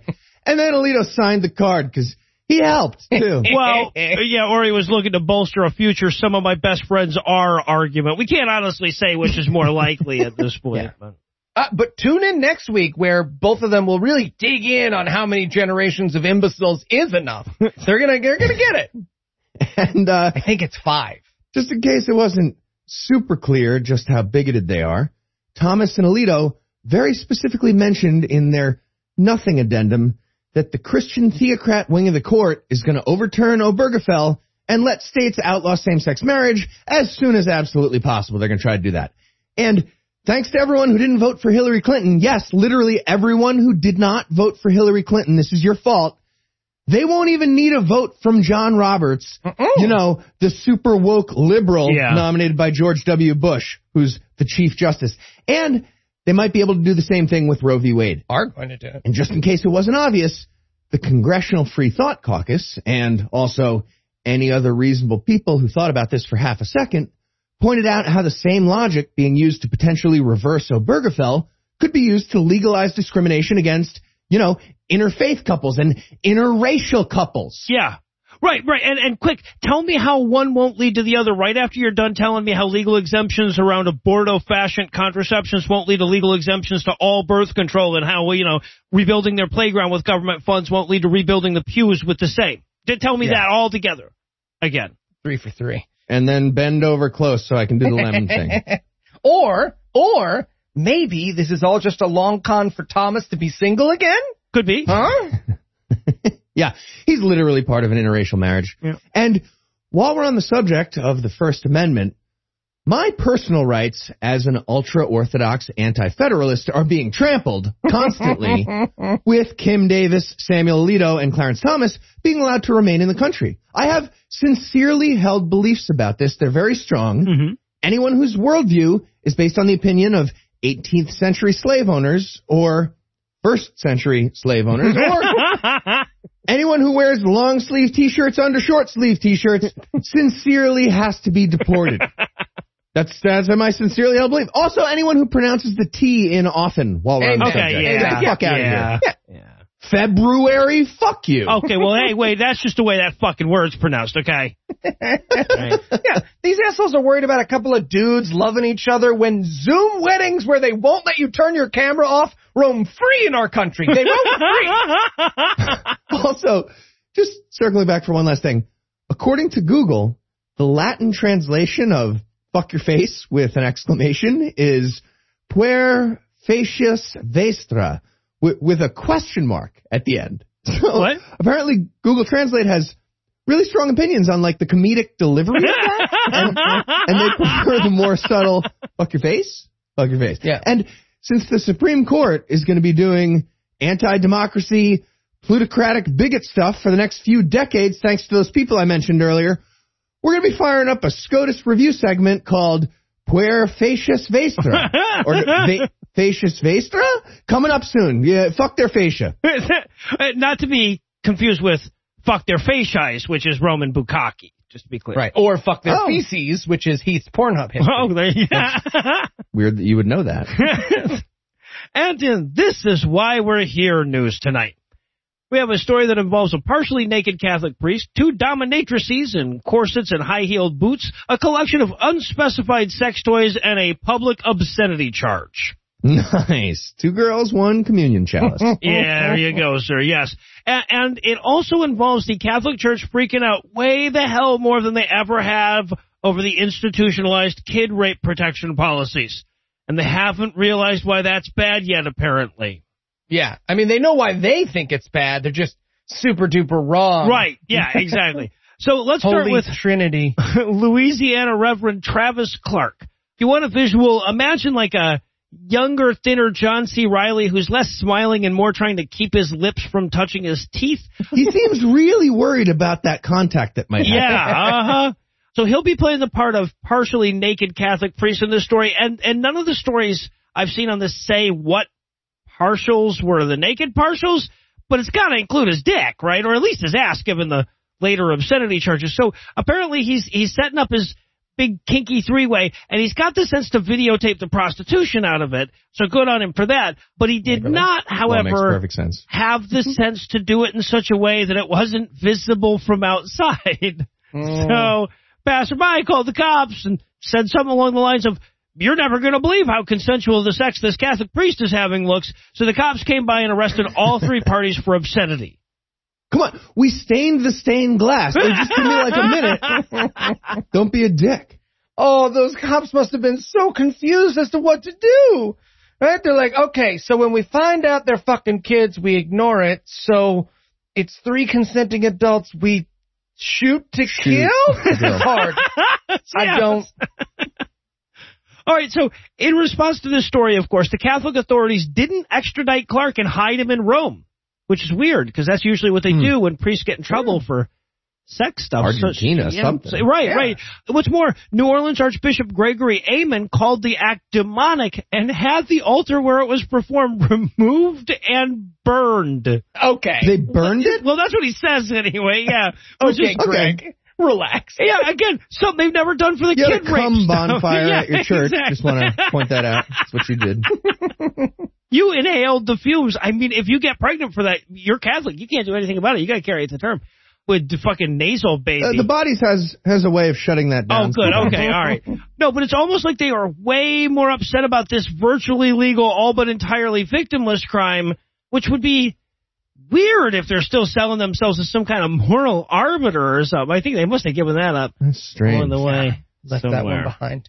I heard, by the way, side note on this, that one of the Doms is actually like in big trouble because of this. Like they got charged, but they're also like their safety and their well-being is in big trouble. And there's like a GoFundMe up because the whole thing was shenanigans. Like somebody just like sneaked up to the side of the church. Like you wouldn't have seen it from the street. They like poked their head in and then called the cops, and it's kind of fucked up. And there's like a GoFundMe for, the actual victims of this, which are these 2 Doms who are having their livelihood taken away. Right. Yeah. That's no fun. I do like the idea of some old lady sticking her head in, though, and being like, "Those women are attacking Father Montgomery." Oh, police, help. That's pretty much exactly what happened. Yeah. They were tickling his buddy. And in Mo Child Left Behind news. Remember about 400 years ago in May of 2018 when we learned that our government was stealing and sometimes neglecting to death the children of people who had traveled hundreds of miles to come here for help? Well, the New York Times remembers, and this week they released an expose proving what we already knew, namely that the Trump administration was entirely aware of and totally okay with the child separation policy at the border. Yeah. We need to take away children no matter how young, is the quote the expose leads with. That's Rod Rosenstein, by the way. In case anybody mistook not corrupt enough for Trump with not corrupt. Yeah. You can't say that without a mwaha. Like, we need to take away children no matter how young.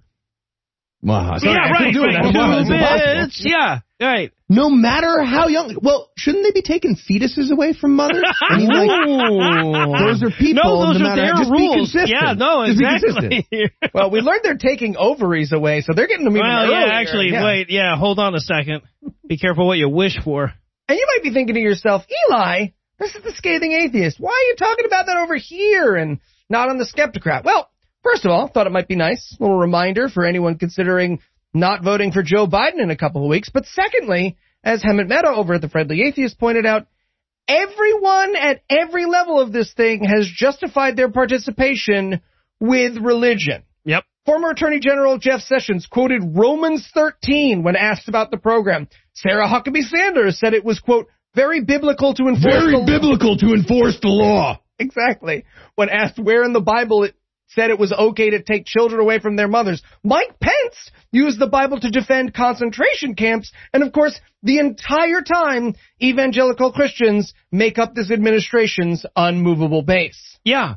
Yeah, look, even if we set aside the parts about smashing baby heads against rocks and beating slaves unconscious, the Bible still has a lot more ambiguity than you'd normally want in an ethical code. Hey, Moses, can you read that back to me? I feel like that last sentence might justify concentration camps, which is actually something I'm definitely going to create, so... You know what? Never mind. I'm sure it's fun. This is gonna be great. Right, yep. Right, yeah. Absolutely. And, well, we wonder why nobody's written a book about how these evangelical Christians keep making things worse for all of us. We're going to pause for a quick word from our second sponsor this week, Hims. And so I say to her, why would you put pictures of your feet for free on Facebook, but not sell me ones that I request? Yeah, she's weird. Thank you. That's weird, right? Gentlemen, weird. Here's the check, and how was everything today? Nah. Yeah, I hate to say it, but I think we'd like our money back. Yep. You'd like your money back? Yeah, I'm afraid to say we just weren't happy with the results of this meal. Results of the meal, exactly. Well, apologies, gentlemen. You can't have a refund if you're not happy. You can with 4hims.com. What's 4hims.com? Great question. It's a one-stop shop for hair loss, skincare, and sexual wellness for men. Yeah, they offer prescription solutions backed by science. Plus, no more awkward in-person doctor's visits or long pharmacy lines. And today, Hims is giving you their best offer yet. If you're not happy with your results after 90 days, Hims will give you a full refund. And right now, our listeners can get their first visit absolutely free. Just go to 4hims.com/scathing. That's 4hims.com/scathing.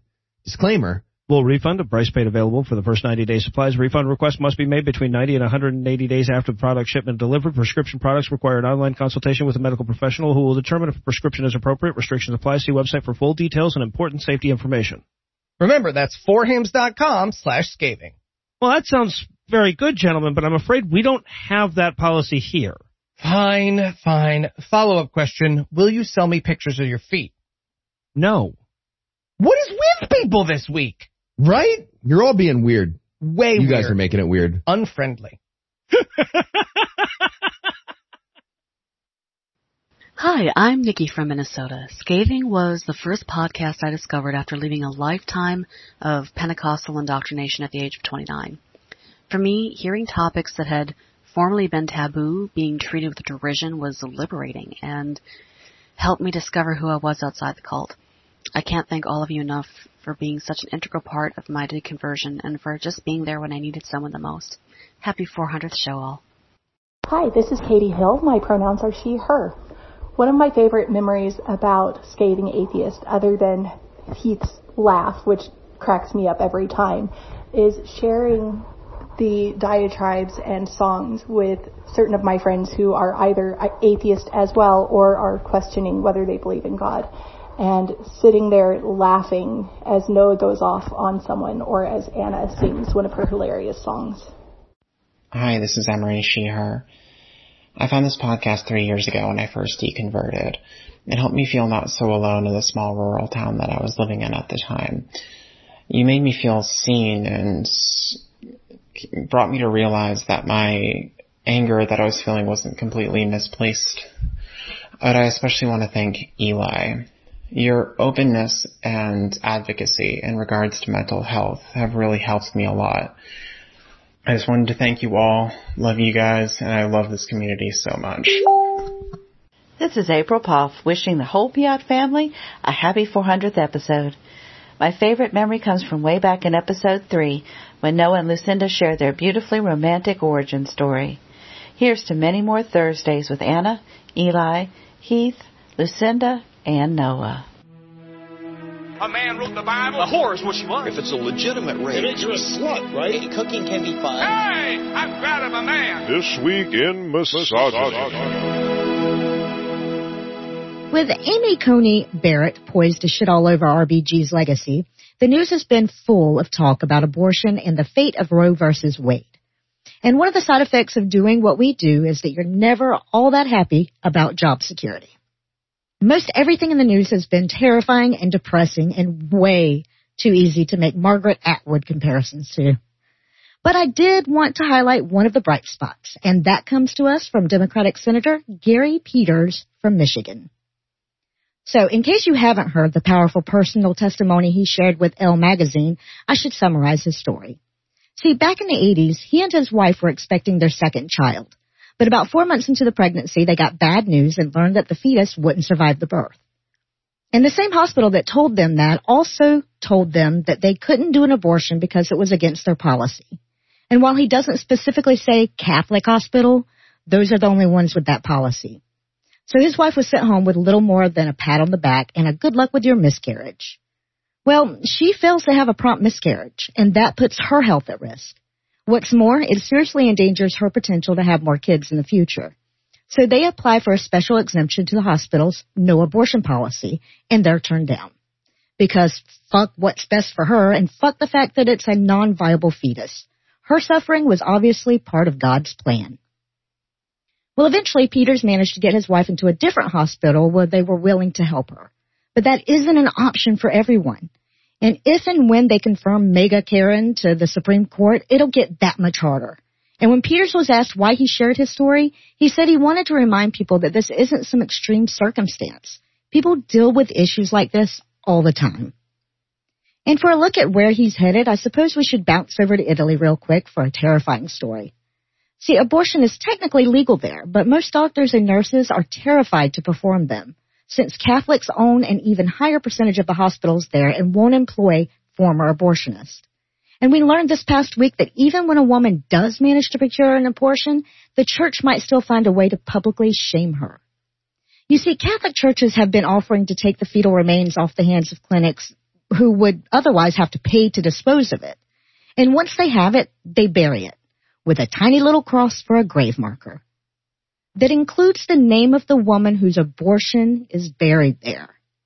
As one of the victims of this despicable practice said, quote, "I can't tell you what a horrendous feeling it is to find a cross with your own name on it," end quote. And don't worry about us women. I'm sure we'll be fine even after the new SCOTUS strips away our rights. After all, we're the majority. Women can just band together. And I'm sure that female activists will focus on important stuff like this rather than sending angry emails to Frank's Red Hot castigating them for putting out a commercial where somebody says, "I put this bleep on everything." Oh wait, this just in. I can go fuck myself. Until Amy Coney Barrett makes that illegal too, I guess. And while we wait for that, I'll hand things back over to Noah, Heath, and Eli. Thank you, Lucinda.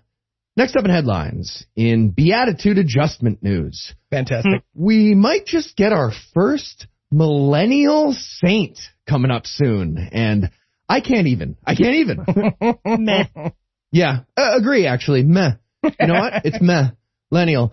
The Catholic Church officially beatified Italian dead kid Carlo Acutis for his role in dying of leukemia at age 15 in 2006, and then curing the pancreas of a little boy in Brazil in 2013. Hashtag YOLO. Yolt. Whatever. He's now the youngest person in the modern era to achieve beatification, which is step 4 out of 5 in becoming a saint. He's almost there. Well, you know, if his devil's advocate gets access to his browser history, I don't think he's going to make it. Okay, but he was saying, "Oh God, oh God, oh God," the whole time. So it there you go. Fair. So here's how Carlo got all the way up to the final step. He died, and then hung out for the 5-year waiting period they have, which is hilarious to me. That's when the ghost of a future saint just sits there in heaven for 5 years, kind of in a snit, just waiting to get their Hall of Fame vote. Being like, really? Right. Really? No Come on, I'm Derek Jeter. This is his first ballot. This is obvious. Fuck. Then they become a servant of God if the official panel gathers evidence and finds enough holiness. I think you need 8 holiness units. You need 8 holinesses. Okay. Then the Pope looks at your score, hopefully of 8 or more, and decides if you were just a regular servant of God or a venerable servant of God. If you were venerable, then you have to perform a miracle to get beatified. And then you have to do it again to get canonized all the way. So, fingers crossed for a really sick kid so Carlo can make that second one happen. Sorry, Heath, I want to clarify. According to their system, any old body can perform 1 miracle? Yeah, that's correct. Okay. While dead, but not 2. Well, yeah, so 2, they're saying. One kid's pancreatic cancer going into remission could just be a coincidence, but another different thing that happens with a non-zero frequency happening elsewhere in an unrelated way at some other unspecified time. Like, what are the odds that would also happen? No, that's big data at that point. You get a sample size thing. N equals 2. Now it's serious. So the first few steps were pretty easy for Carlo. Apparently he was already doing miracle-related stuff while he was alive, even though none of that counts. He ran a website that recorded all the miracles that were happening all over the world. Well, so do all of us, really. Yeah, I was too. So there you go. Fuck you.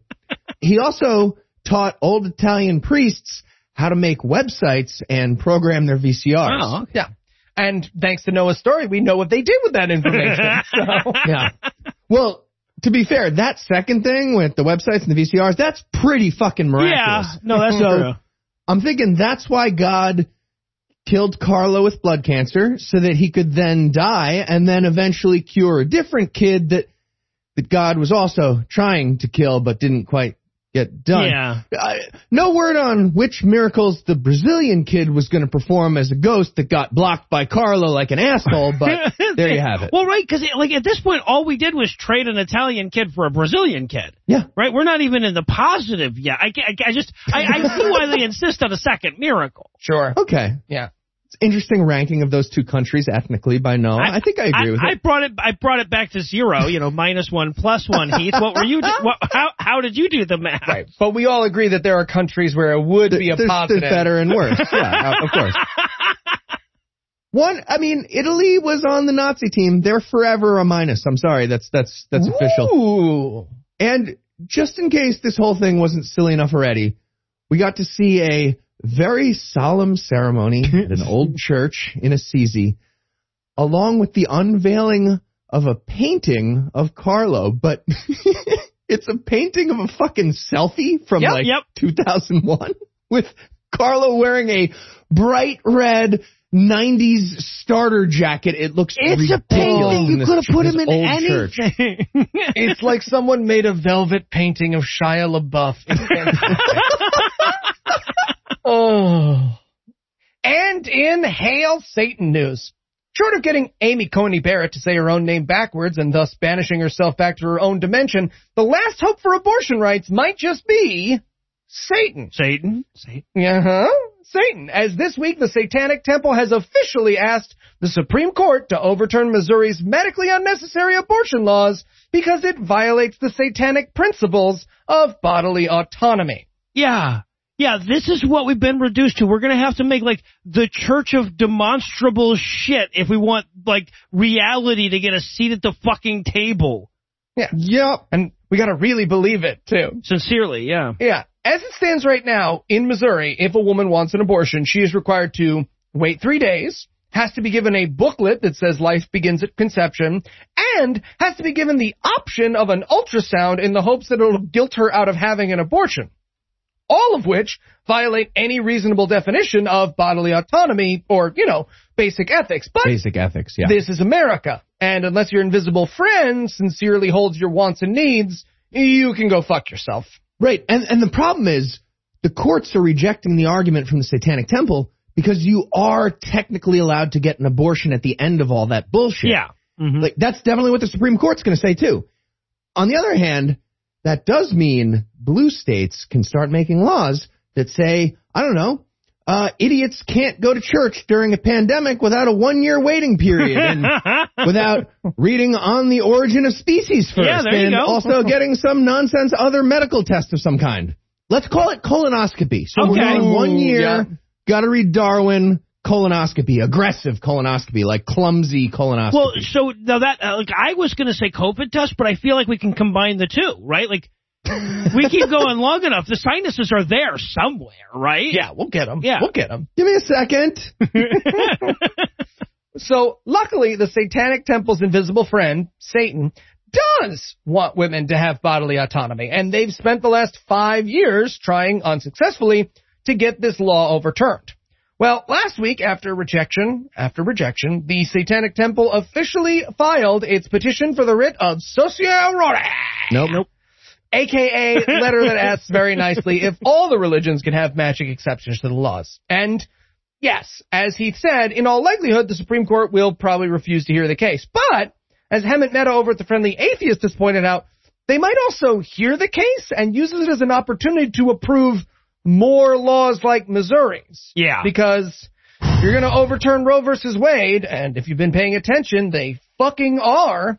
It's nice to stretch out beforehand. Well, yeah, and the great thing for them is if they stretch out enough, they don't have to overturn Roe v. Wade, right? They can save themselves the trouble, let Susan Collins hide behind the fact that they never technically overturned it or whatever. But, you just take, knock out all the foundations from beneath it. But at least they weren't taking too many notes, right? Busying up that free paper they gave her. Next up in headlines, Republican, Christian, and bigot are doing a whole lot of correlation these days. Yeah. But that being said, that's the end of my thought. Nope. That's the end of my thought. That was said. But proving causation doesn't really matter at a certain point. So, show me one of those three things, and I'll tell you to stop showing me bigots. It's a weird thing to do. I don't know why you'd be showing me bigots, but I'll be able to show you the other two almost every time, especially if we make it proud bigot, and that's worse. And that statistical relationship was on full display again this week, thanks to bigots proudly and happily Republicaning, Christianing, and bigoting straight into recording devices in these particular cases. That includes a North Carolina pastor literally shouting white power at a journalist after his speech at a Trump rally, and an Illinois state representative campaigning on her platform of, I'm white and not gay, vote for me. 2020, the year of saying the quiet part out loud. Yeah. All we're saying is that you can only put out so many collaboration albums before you're just a band, guys. So, I'll start with Baptist pastor and Christian right activist Jesse Hersey. During a Trump rally in North Carolina last week, he gave a speech about how he's a Christian first and a Republican second. Everybody went nuts. And then after the rally, a bunch of the cult, including Hersey, started driving around town on dirt bikes and pickup trucks like the fucking Cobra Kai, waving Trump flags and honking their horns. And at one point, he drives right past a journalist, slows down, stares directly into her camera, and yells, white power. So, I guess it turns out he was a bigot first, Christian second, Republican third. Yeah. But really all kind of tied. So he could fit perfectly into my correlation thing. So, once the video got released, the Young Republicans of Alamance County, who organized that Trump rally, they announced that Hersey was immediately removed from the organization. But no word on removing everyone else screaming white power and waving Confederate flags.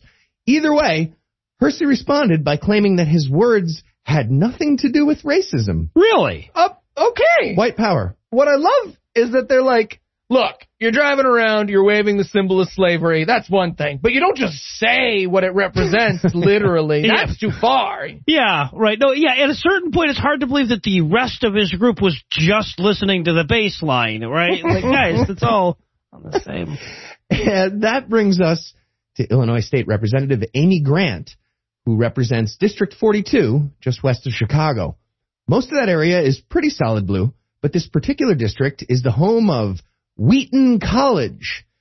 That's the evangelical school that fired a Christian professor and also by chance the only black woman to ever receive tenure since they opened in 1860, they fired her after she publicly renounced all the Islamophobia from prominent Christian leaders that followed the shooting in San Bernardino, California in 2015.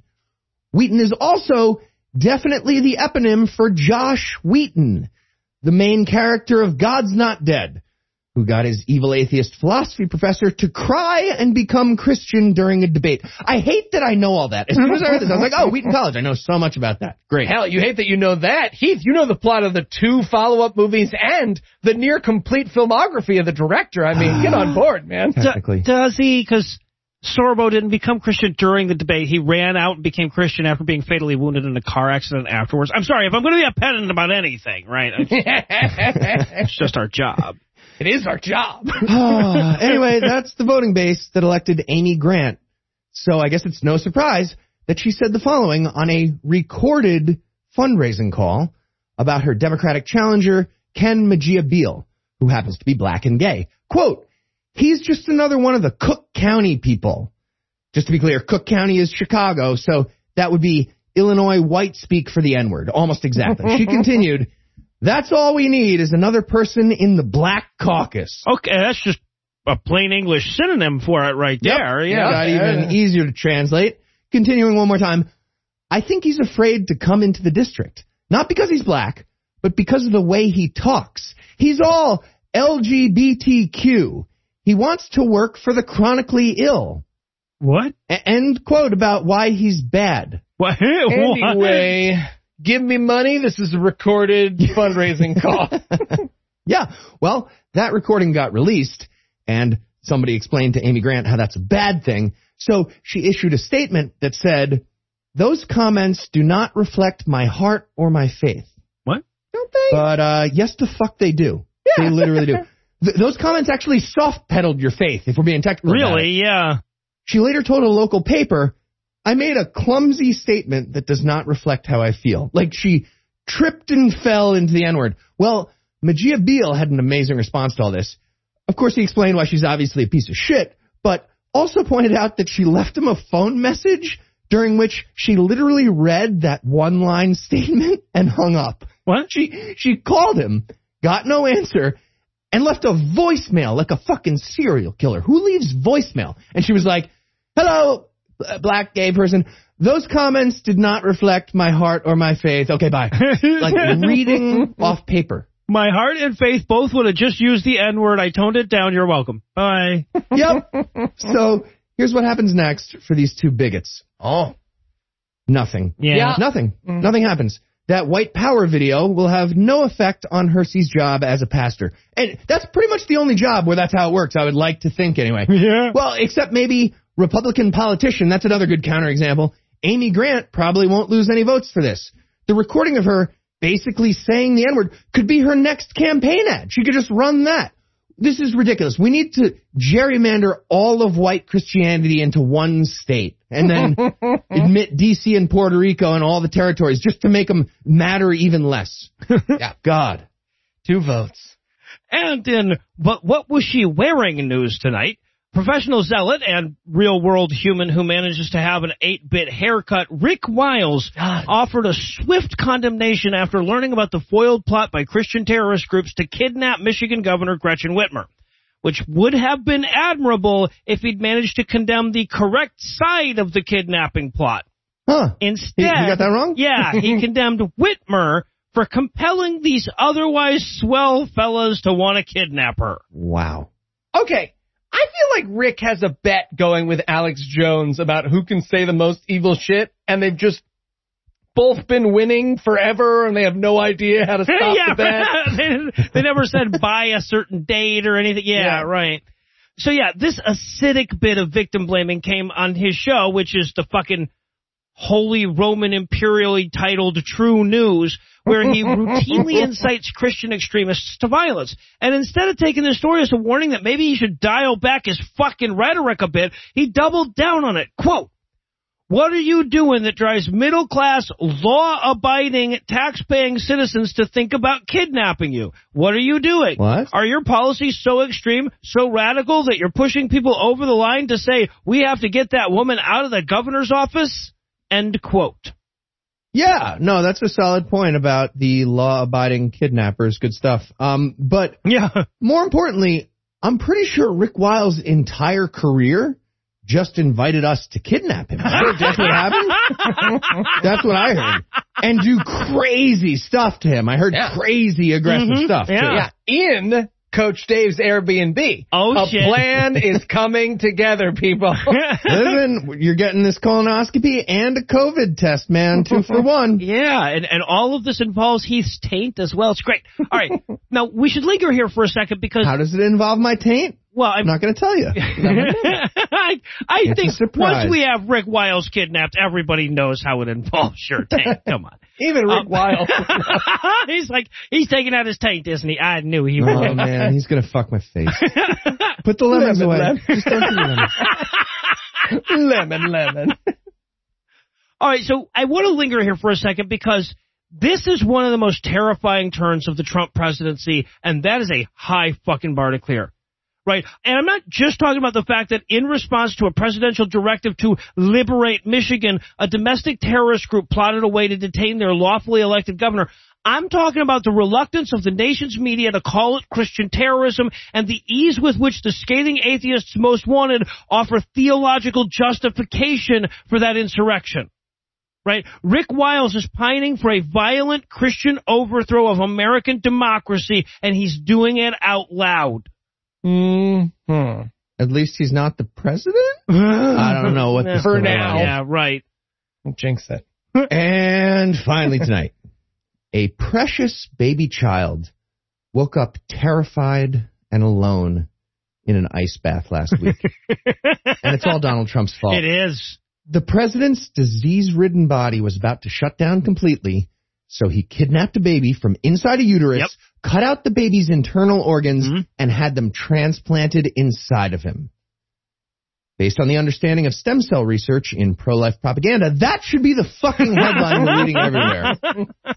What actually happened is Donald Trump and millions of other people were prevented from potentially dying thanks to some amazing medical science that involves a line of lab-created cells that were based originally on the remains of fetal tissue. And, by the way, if you listen closely, you can hear the evangelical outrage about the hypocrisy. Did you hear it? No, I didn't. No. Did you hear it just now? Sorry. Just give it a second. Sorry, I want to make it clear to the audience that we here at The Scathing Atheist are in favor of stem cell research, even if it does occasionally save Donald Trump's life. But only because it saves other people's lives, too. Otherwise, we're full-on Team Lima Bean. Hell yeah. Oh, yeah. Absolutely. So, I mentioned the millions of people already helped by this, but it could be so many more if that type of research wasn't being constantly blocked and defunded by religious idiots in government who don't understand science. They also don't understand basic consequentialist morality either. Right. Just to be clear, this is not a trolley problem. Like, nobody's saying we should kill a person, harvest 5 of their organs, and try to save 5 lives. Okay, well, depending on the context, I actually am saying that, me personally, but pretty much nobody else is saying that. Well, unless the harvestee is Trump, in which case, like... If you just need 5 hefty objects for a juggling trick you want to try, we're good. We're maybe a good paperweight. Yeah, what Noah's saying is we're open. Yeah, we're open when Trump is the body in question. We're very open. But what those people are saying, the majority of them, not me, but most people are saying that fetal tissue, which was about to be buried in Italy and given a headstone without the mother's consent, that's really fucking happening right now. Or fetal tissue that's about to get a 21-gun salute at a funeral in Texas, also happening. Or about to get sold on Craigslist to an evil wizard by Planned Parenthood. You decide if that's happening. I saw a video. Scientists are saying, maybe we keep a few of those cells in a little baggie and save millions of lives. I don't know. And religion is saying, no, we're pro-life. Those millions of people should die. Yeah, right. Also, I don't wear a mask because it's my choice. What? You're a crispy hippo. What I love about this is that throughout Trump's entire presidency, right, evangelicals have clung to, he's pro-life, he's going to overturn Roe versus Wade. But now that he's fucking munching fetuses like they're pork cracklings, they're like, I fear black people. Yeah, right. Also, crispy hippo sounds really good. Like that sounds like a duck situation. Probably would be but delicious. Like hippo, I bet it could be good. Good stuff. Anyway, one other detail. You know what other endangered species I'd like to eat? Are they endangered? Probably. Okay, I feel bad about that. I'm going to try it still. Anyway, one other detail. Trump was treated using a drug cocktail that was developed using lab testing that involved cells whose origin was fetal kidney tissue from the 1970s. And if there's anyone who cannot afford to look more like an old fetus, it's Donald Trump. So there's that. But even worse, the fetus came from the Netherlands. That's right. Donald Trump is a Dutch baby, and there's nothing he can do about it. I'm so happy about this. I'm sure he's furious. I want to see the long-form birth certificate, and I'm never going to stop talking about it. And while we additionally wish that there was a new book available in the Kindle store that has a whole subsection about how religious people get in the way of stem cell research, we're going to close the headlines for the night. Heath, Eli, thanks as always. Crispy hippo ribs. And when we come back, we'll gaze at each other's navels so it isn't weird.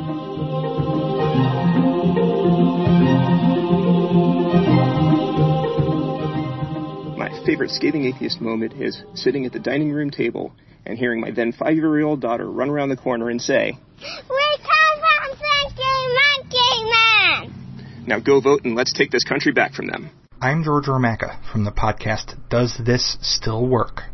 It's not a funny memory, but it is a powerful one.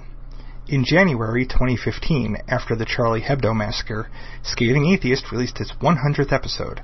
In that episode, Noah described the victims as satirists killed in the line of duty, then sang a song that he wrote in tribute to them. It was a cathartic, healing moment brought about by Noah and Heath, audibly expressing things that I was feeling, and it stuck with me as such. Hi all, Padgett here, also known as Tron Villain on the God Awful Movies wiki page. Anyway, love the show from Noah's diatribes to Lucinda's Twim and Heath's Jumanji, but my favorite moment is going to have to be episode 59, an important moment in the Eli Bosnick story, in which you review the extremely God Awful movie God's Not Dead. To everyone in the Puzzle in a Thunderstorm crew, thanks for the amazing work. Hey guys, this is Ian. I just want to thank you guys for helping me get through my father's passing and really learning that it's okay to be angry at people that try and take advantage of you whenever you're in that mournful state. Hi, I'm Jeffrey from Orlando. At the 2016 Reason rally, where I knew no one, I was leaving the rock concert and heard Heath's voice. I had no idea what any of the guys looked like, so I just loudly exclaimed, "Hey, I know that voice!" The three guys stopped and took the time for a chat and a selfie, and as they left, they were back in their own world and exactly who they were on the show. They were genuine, and from that moment on, I've held them in the highest regard. Thank you for all your words, insight, justified rage, and most importantly, the laughs. Because as Noah can attest to, a laugh can be a very powerful thing. Why sometimes in life it's the only weapon we have. As we might have mentioned, this week marks the Scathing Atheist's 400th episode. We switched from a half hour to an hour back on episode 70, so that is a total of 365 and a half hours of podcasts, which does not sound like much when I put it that way, especially when I consider I put like 30 hours plus in every goddamn episode for almost 8 years. I was kind of hoping that when I said the number it would sound really big, but sure didn't. Anyway, it's been a lot of episodes. We've made a lot of memories along the way, so in honor of yet another driving around a little more so that the odometer turns back to zeros type episode, we are going to share our top 10 memories from the first 400 episodes of The Scathing Atheist, starting with number 10. And I'm going to start off with a recent and rather self-serving one. For my first memory, I'm going to go with writing Outbreak, A Crisis of Faith, How Religion Ruined Our Global Pandemic. Available now in the Kindle store with print copies coming soon and the Audible version coming less soon but still soonish. Because, look, I've loved to write since I was a kid. I wrote my first novel when I was 13, and it was really, really bad. But that did not stop me from continuing to write ever since. Oh, you hear that, everyone? I'm going to be a bitchin'-ass writer in 37 years. Right. Wait, how old am I in this? Math. Fuck you. But the difference on this one is that I was writing something this time that I knew other people were going to read, and I kind of do that every week when we script a show, but writing a book that was going to be actually read afterwards got me higher than any trip to Colorado ever has.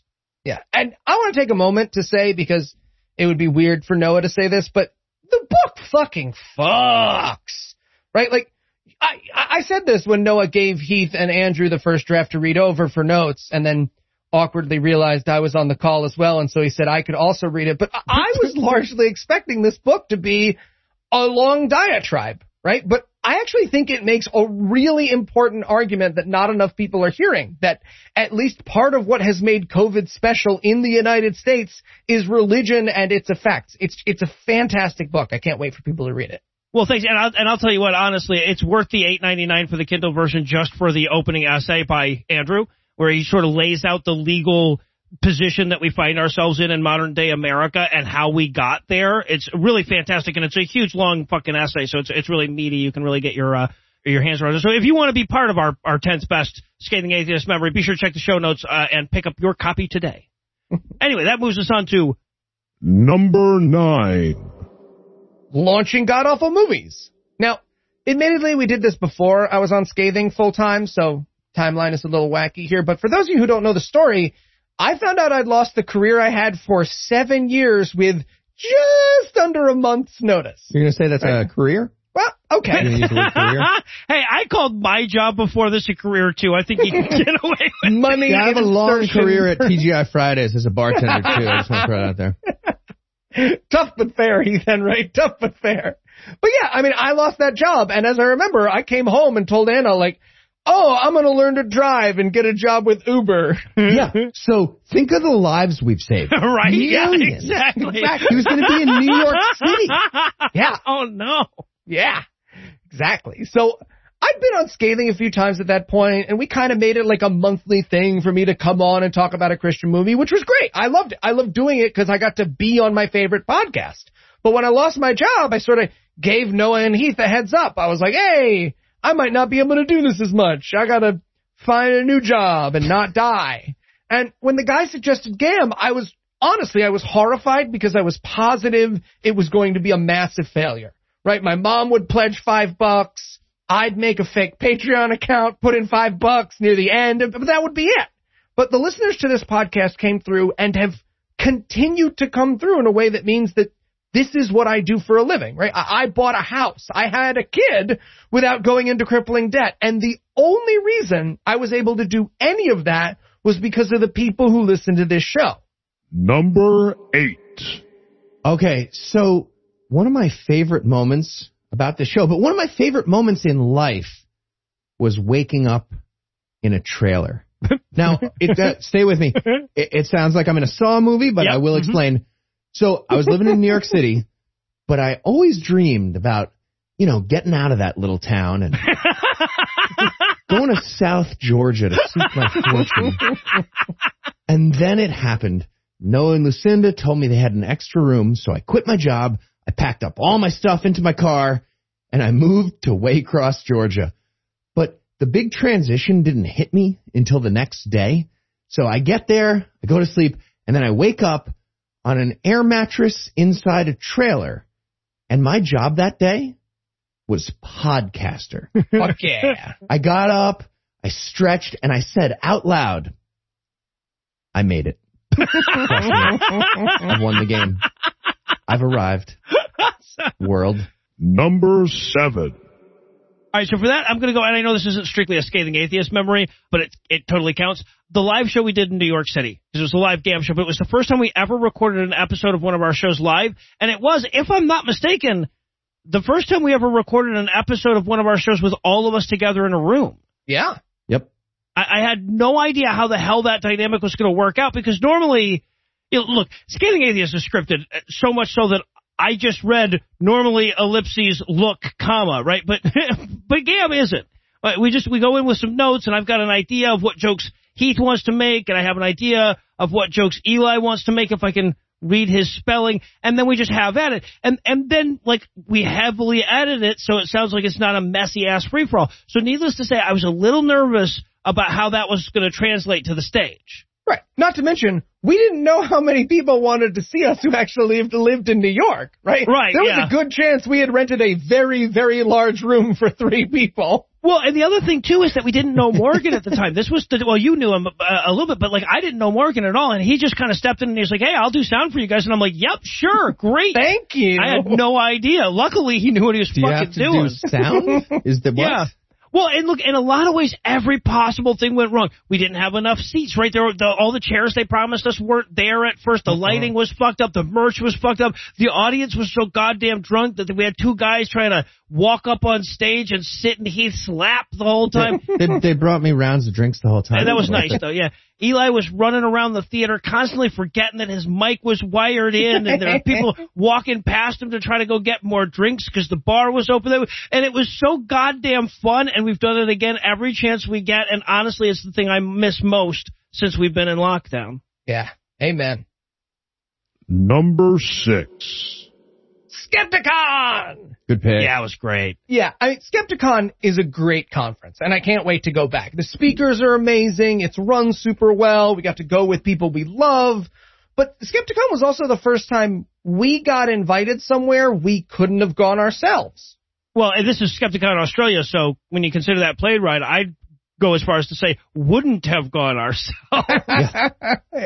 And what's more, to me at least, Skepticon felt like the first time we were acknowledged by the skeptic community. Maybe it's just me, but it can sometimes feel like there's the world of sort of real skepticism, which is people who give talks and attend conferences and write books. And then we were like the podcasters in the corner making fart noises. It's our career. I would call it our career. Our career, yeah. And we'd been to cons before, right? We'd been to ReasonCon and Reason Rally and QED, but those people know us and like us, right? But when Iran invited us to Skepticon, it was because he wanted us to be part of his skeptical conference, and that was a very big deal for me.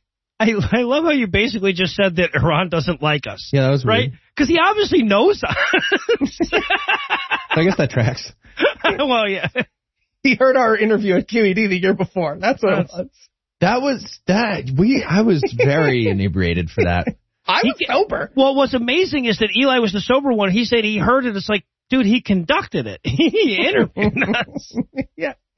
Also, as a side note, like, my family is incredibly supportive. They loved me and rooted for me when I sold magic toys, and they love and root for me now, but they don't pretend to understand podcasting or how the hell I make any money at it. But when I told them, like, hey, me and Anna are being flown across the world to Australia to take part in a conference, I think a lot of them, like, honestly understood that this was a job and not just a stop on the road to my destination. This was the destination. So that meant a lot to me as well. Mm-hmm. Number 5. The first ReasonCon in Hickory, North Carolina. Oh yeah. Debutante ball. Yeah. So fun. And it's extra impressive because it has so much competition. Like, we've been to QED twice. Both trips were absolutely amazing, and both included getting to hang out with Drunk Marsh on the final Sunday night, which is like the greatest thing ever. And also getting to hang out with, drinking plenty but somehow still completely sober Andy throughout the entire weekend at all moments. And, of course, meeting some of my favorite people of all time during those trips. Just great, great time. And like Eli said, Skepticon in Sydney was another incredible experience, start to finish. And the other times we went to ReasonCon were great, too. Yeah. Including drinking a bottle of scotch in the back of a van with the state of Virginia as the shot clock on drinking that bottle. Right, me up front practicing the alphabet and touching my nose just in case we get pulled over. It's a fumey scotch. It was Lafroig. It can get to the front. You got to be careful. Also, we drove like 5 hours out of our way just to get ribs from Barack Obama's favorite ribs place, 12 Buns. So good. Yeah, I asked them what their vegan options were, and they shot me. It was a good time. Deserved. But ReasonCon 1 was extra special. It was the first event I ever attended as part of this job, so that was like extra significant. It was run beautifully by Cash, who some people might know from Atheists on Air. He's the fucking best. Love Cash. I enjoyed him so much. I just wanted to ride off into the sunset with him on the back of his horse by the end of it. Like, right? This like cowboy figure. I also met Deb and Vin and their amazing dogs that weekend for the first time. I wrestled with those dogs for most of the weekend. Mm-hmm. That was really the highlight for me. And that Saturday night, there was this amazing, amazing moment. Everyone was drinking exactly as much as they wanted at this open bar, and a bunch of us just happened to sit down together in a big circle at the end of that night and have this long, organic, open, honest conversation. Everybody just seemed to like open up at the same time and realize we were an actual community that counts. And everybody felt like, oh, I could just like be honest about the things I think, and these people get me. It was a really amazing moment. I mean, maybe it was just me feeling that for the first time because it was the first time I did an event like that, but it seemed like lots of people had the same experience. It was really quite a unique feeling. Really says a lot about atheist conferences that of all the ones that we've been to, that conversation probably stands out in my mind more than any other thing that we've done. That was fantastic. And we've done a lot of drugs. We met Bobby C. and Miss Ashley. Bobby C. got some of that on his recorder, actually. Made it into a chunk of the podcast. Yeah. Number 4. Losing my job, which is an odd thing to put on as one of my top memories because it was fucking miserable. Losing your career? It was. It was a career that I loved. I'd done it for over a decade. I had dedicated a ton of my life to being the best in the world at that fucking job. I mean, look, I did the 50-hour work week, sure, but then I went home and I practiced at the thing I did. I lived in a fucking RV for years that was owned by the company. I would get online on my off time and talk to other people about it, and then I would practice it more. And then the company hit a rough patch and fired me and my wife because we were the most expensive employees they had. Because we've been there so long. And if it wasn't for this podcast and the listeners who carried me through that time, this would be one of them stories that ends with me asking Her Honor for leniency. Right? But instead, it gets to be a story of me being tossed into the pool and learning to fucking swim. Because at the time, this podcast was less than a year old. Right? It was about this time of year, actually, when this all happened. It was fucking Halloween night, actually.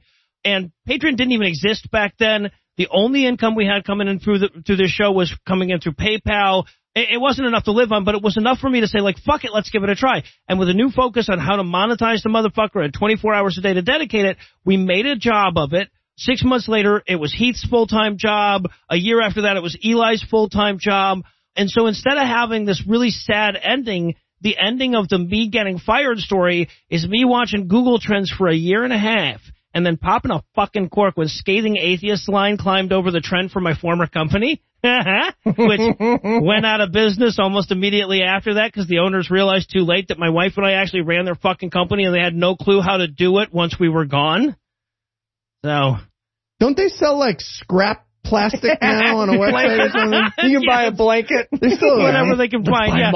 Also, to prove to everybody how bitter I'm not, fuck you in the ass with a stick, Steve, and not a strong one that's going to come back out in one piece. Just while we're at it. Let's buy all the blankets. Number 3.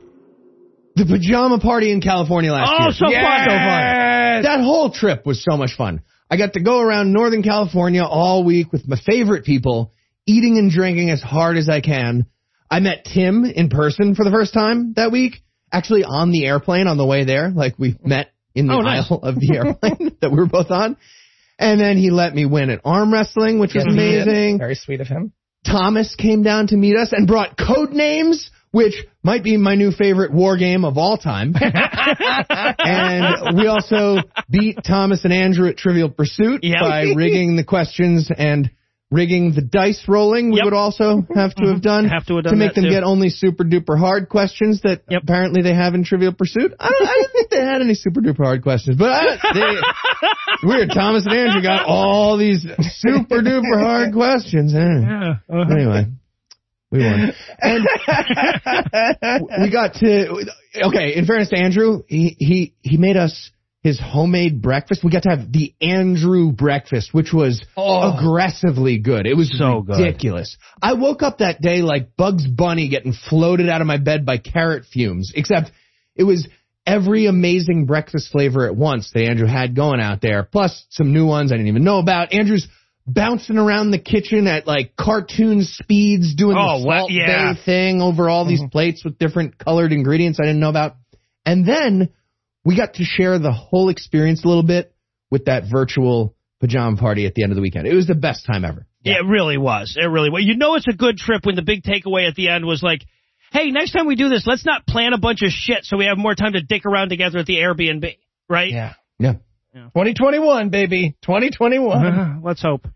Or 2025, baby. 2025. Number 2. Vulgarity for charity. Yeah. I think I speak for all of us when I say that this is when the podcast did something that we never dreamed it would, right? This is when the podcast changed the lives of other people. I think if you sat us down 7-ish years ago and asked us to write out what this show was remotely possible of doing, none of us would have listed raising almost $500,000 for charity. Yeah. Well, certainly not something the writers over at God Friended Me would have ever imagined, at least. Yeah. Yeah. And from the first year we did it, where we thought, we'd help out Song Taba with a couple $100 extra, to the most recent drive, we've just been blown away by our listeners' generosity. But Vulgarity for Charity is about more than the dollar amount we've raised, at least for me. It's about the lasting effect this podcast has had on the lives of people who have never and will never listen to this podcast. Yeah, and would be really pissed off at it if they did. Yeah. I mean, a kid got the special medical glasses he needed to see the blackboard because of Vulgarity for Charity. Dozens of people kept their homes, their cars, their livelihood, and they will never know why. Hell, I'm guessing a lot of them give Jesus the credit, but that doesn't matter. They got what they needed because... Assholes. Yeah. But I mean, seriously... Lemon. lemon. But seriously, they got what they needed because they're human beings who needed help, and we could help them get it. And if that's not the goal of humanism, I don't know what is. Number 1. Meeting April. Ooh.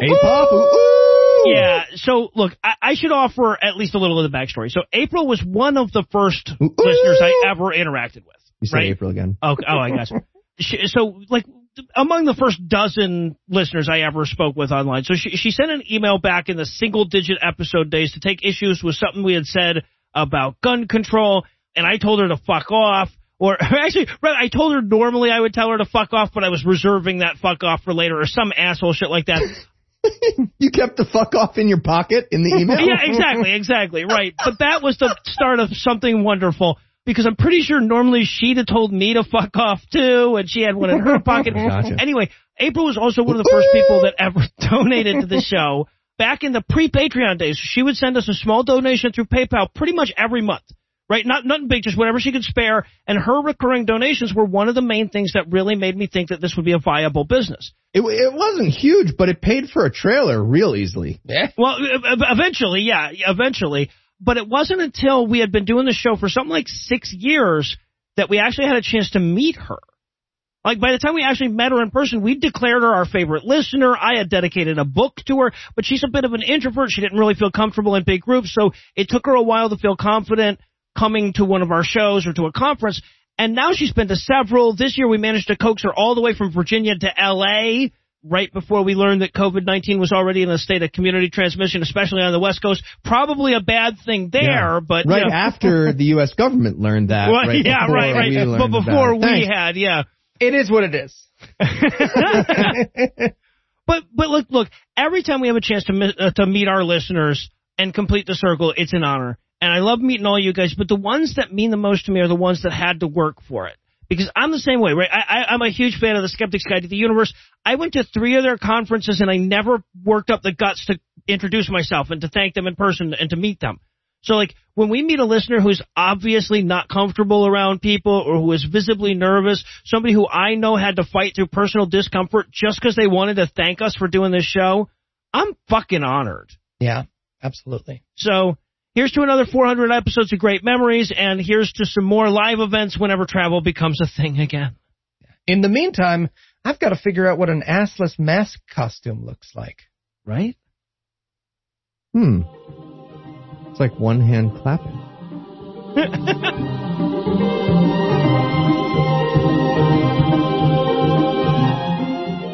I had been listening to Scathing Atheist for a while, and then at the beginning of last year, the Elia Tribe dropped. It really struck me as what made me a patron, and it's my favorite moment from Scathing Atheist. This is Jaden Eli Maurice from South Carolina saying that the Scathing Atheist has been a symbol of podcasting excellence for many years. Our incomparable hosts have provided us infidels with some amazing moments, skits, and bits, most notable of which might be any time they do an impersonation of Ray Comfort. I've tweeted at Ray to desperately try to get him to do something headline-worthy. No dice so far, but I'll keep trying. Congratulations on 400 episodes, guys. Here's to many, many more. Thanks for giving us immeasurable amounts of laughter. You've helped me get through some rough times, and we may never know who was really lying about Soho. Hi, Scathing Atheist. This is Miguel from Mexico. Congratulations on 400 episodes. I wanted to thank you for being an example of the kind of atheist that I would like to be. So I wanted to mention what I've learned from you guys. From Heath, I've learned we should always try to be nerds on what we're passionate about. From Noah, I've learned that it's okay to be angry sometimes. And from Eli, I've learned the importance of being kind and empathetic towards others. Also, it's very important to make fun of ourselves. So here's to hundreds of more episodes. It's time for the part of the show that comes next, listener feedback. This is the part of the show that comes after the last part. And while we normally use this segment to talk about specific stuff that people had recently written to us about, with this being our 400th episode, we figured maybe we could tackle a few of the questions we've heard most often over the past 8 years. All right, first up, and definitely our top piece of feedback. You guys laugh too much at your own jokes. It's annoying. I wouldn't say top piece. Okay, definitely not. But got it. Heard your message loud and clear. So, without further ado, we'd like to present the Scathing Atheist Not Enjoying Our Jobs edition. Go. Ooh. Today, some Christians did very stupid stuff. They are unattractive. Indeed. Barely. Unattractive. Stupid. This week, Hillary Morgan Farrow relies on a lack of higher education in her audience to convince them to rename the ideas they're afraid of postmodernism. Sounds very harmful. It is. I don't know about you guys, but I want to listen to at least 400 episodes of that. Oh, hell yeah. Yeah, that sounded no fun, and that's what I loved about it. All right. Don't laugh. Next up, Atheist Crusher. Shut up. It up. You're wrecking it. You're wrecking it. It's not funny. This is serious. 0 show record we got going. All right, next up, very important, Atheist Crusher 419 at gmail.com would like Noah to debate him. No. Okay. Does it help that his message was in all caps and used several outdated slurs? It does not. Okay. Well, that cleared like half the inbox. Well, I had a listener the other day sending me audio because she had made her boss listen to an episode of our show, and he's like hyper-Christian. So she kept sending me audio of him walking back into her office going like, and another thing about how he wanted to debate me. It was fucking hilarious. Do it! No. Okay. Also, we got an iTunes review from Totally Not a Trump Supporter 47 who said, this show isn't about atheism anymore. All they talk about is Trump. Yeah, another good point. Sorry for letting the Nazi theocrat in charge of our government dominate the show, which is about fighting against theocracy. That's our bad. Mm-hmm. But luckily for you, we're in a restructuring mood. So we're pleased to present the Scathing Atheist Trumpless edition. Go. Okay, so this week in the... Nope. There is no news. Oh, you're right. Right. To talk about. Okay, so let's kick things over to my lovely Yeah, we wife. definitely can't do Twim. Oh, obviously. Yeah. Hey, God isn't real. No. No, he is not. Nope. Not real. So, Oh, you know what? I think I get it.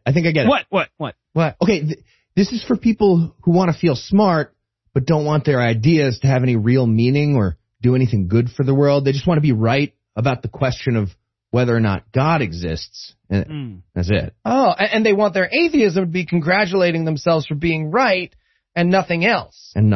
Oh, okay. Oh, I would rather die. Yeah, for sure. For sure. Completely useless.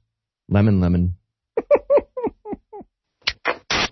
And last but certainly not least, we want to take a moment to thank all of you who have sent us an email or written us at our P.O. box. Obviously, we can't reply to most of them, but I promise we do read all of them, and many of them have made Eli cry. Like a lot of them. A lot.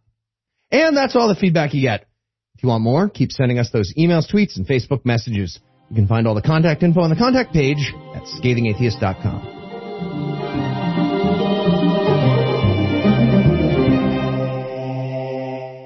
Before we lower the portcullis tonight, I want to remind everybody one last time that the book is available, but only the Kindle version so far. There will be a paperback version available really soon, and an audiobook version available decidedly less soon. We will keep you posted as to when all the various formats become available, but the other ones are going to be more expensive, so you should just go ahead and get this one and help us run our way up the bestsellers list. Anyway, that's all the blasphemy we've got for you tonight. We'll be back in 10,022 minutes with more. If you can't wait that long, be on the lookout for a brand new episode of our sister show, The Skeptocrat, debuting at 7 a.m. Eastern Time on Monday. An even newer episode of our sister show's Hot Friend God Awful Movies, debuting at 7 a.m. Eastern Time on Tuesday. And an even newer episode of our half-sister show, Citation Needed, debuting at noon Eastern on Wednesday. Obviously, this show would be like one shoe dropping if I neglected to thank Heath Enright for making it so rewarding to keep putting these headphones on every day. I need to thank the lovely and talented Lucinda Illusions for making it so rewarding to take them off every night. I also want to thank Eli Bosnick for the sparse trickle of baby pics he posts on Facebook as though he's hoarding them for some reason, like the bad guy in Mad Max with the water. Right, but God, dude, those cheeks, I need more of them. I also want to thank Sam from a Catholic hospital for providing this week's Farnsworth quote, and all the other listeners who sent in clips and memories. Thank you so much for reminding us why we do what we do. Sorry if I didn't use yours. I just got way too many to stick into one show. But most of all, of course, I want to thank this week's most dependable diploids, Lori, Aaron, Angie, Jordan, Daniela, Daniel, Dexter, Sonny, Shane, Jessica, Jenna, Darth Waffle, Pope Pirate, and Melanie. Lori, Aaron, Angie, Jordan, and Daniela, who are so hot stoves warn their kids not to touch them. Daniel, Dexter, Sonny, and Shane, whose dicks have filled in more ovals than the desire to vote Trump out of office. And Jessica, Jenna, Darth Waffle, Pope Pirate, and Melanie, who are so badass cobras learned to fight at them, Kai.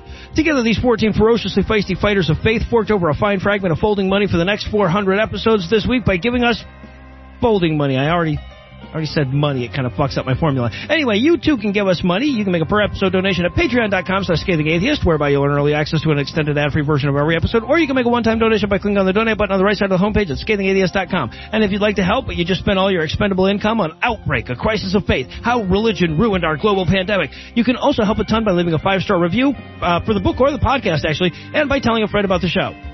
Or the book, actually. Legal services for this podcast are provided by the law offices of P. Andrew Torres. Tim Robertson handles our social media, and our audio engineer is Morgan Clark, who also wrote all the music that was used in this episode, which was used with permission. If you have questions, comments, or death threats, you'll find all the contact info on the contact page at scathingatheist.com.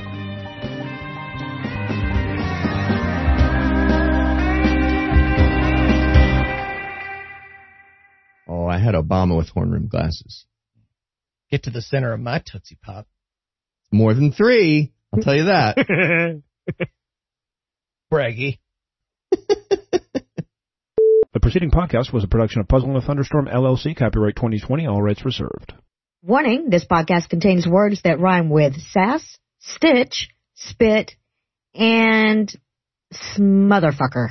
This week's episode of The Scathing Atheist is brought to you by Adam and Eve, ZipRecruiter, and by opiates. Opiates. Because otherwise, Heath and Eli would rank the races. And now, The Scathing Atheist. Hey y'all, this is Abaddon, and I don't have a podcast to plug or a blog for you to read. I really just wanted to hear my voice on the show saying we did in fact evolve from Filthy Monkey Man.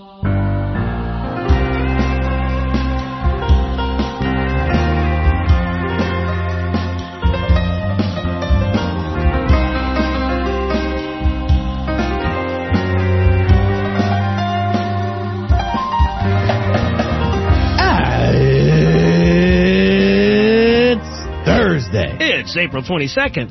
And it's In God We Trust Day. And no, we fucking don't. Yeah, not even religious people do that. I'm No Illusions. I'm Eli Bosnick. I'm Heath Enright.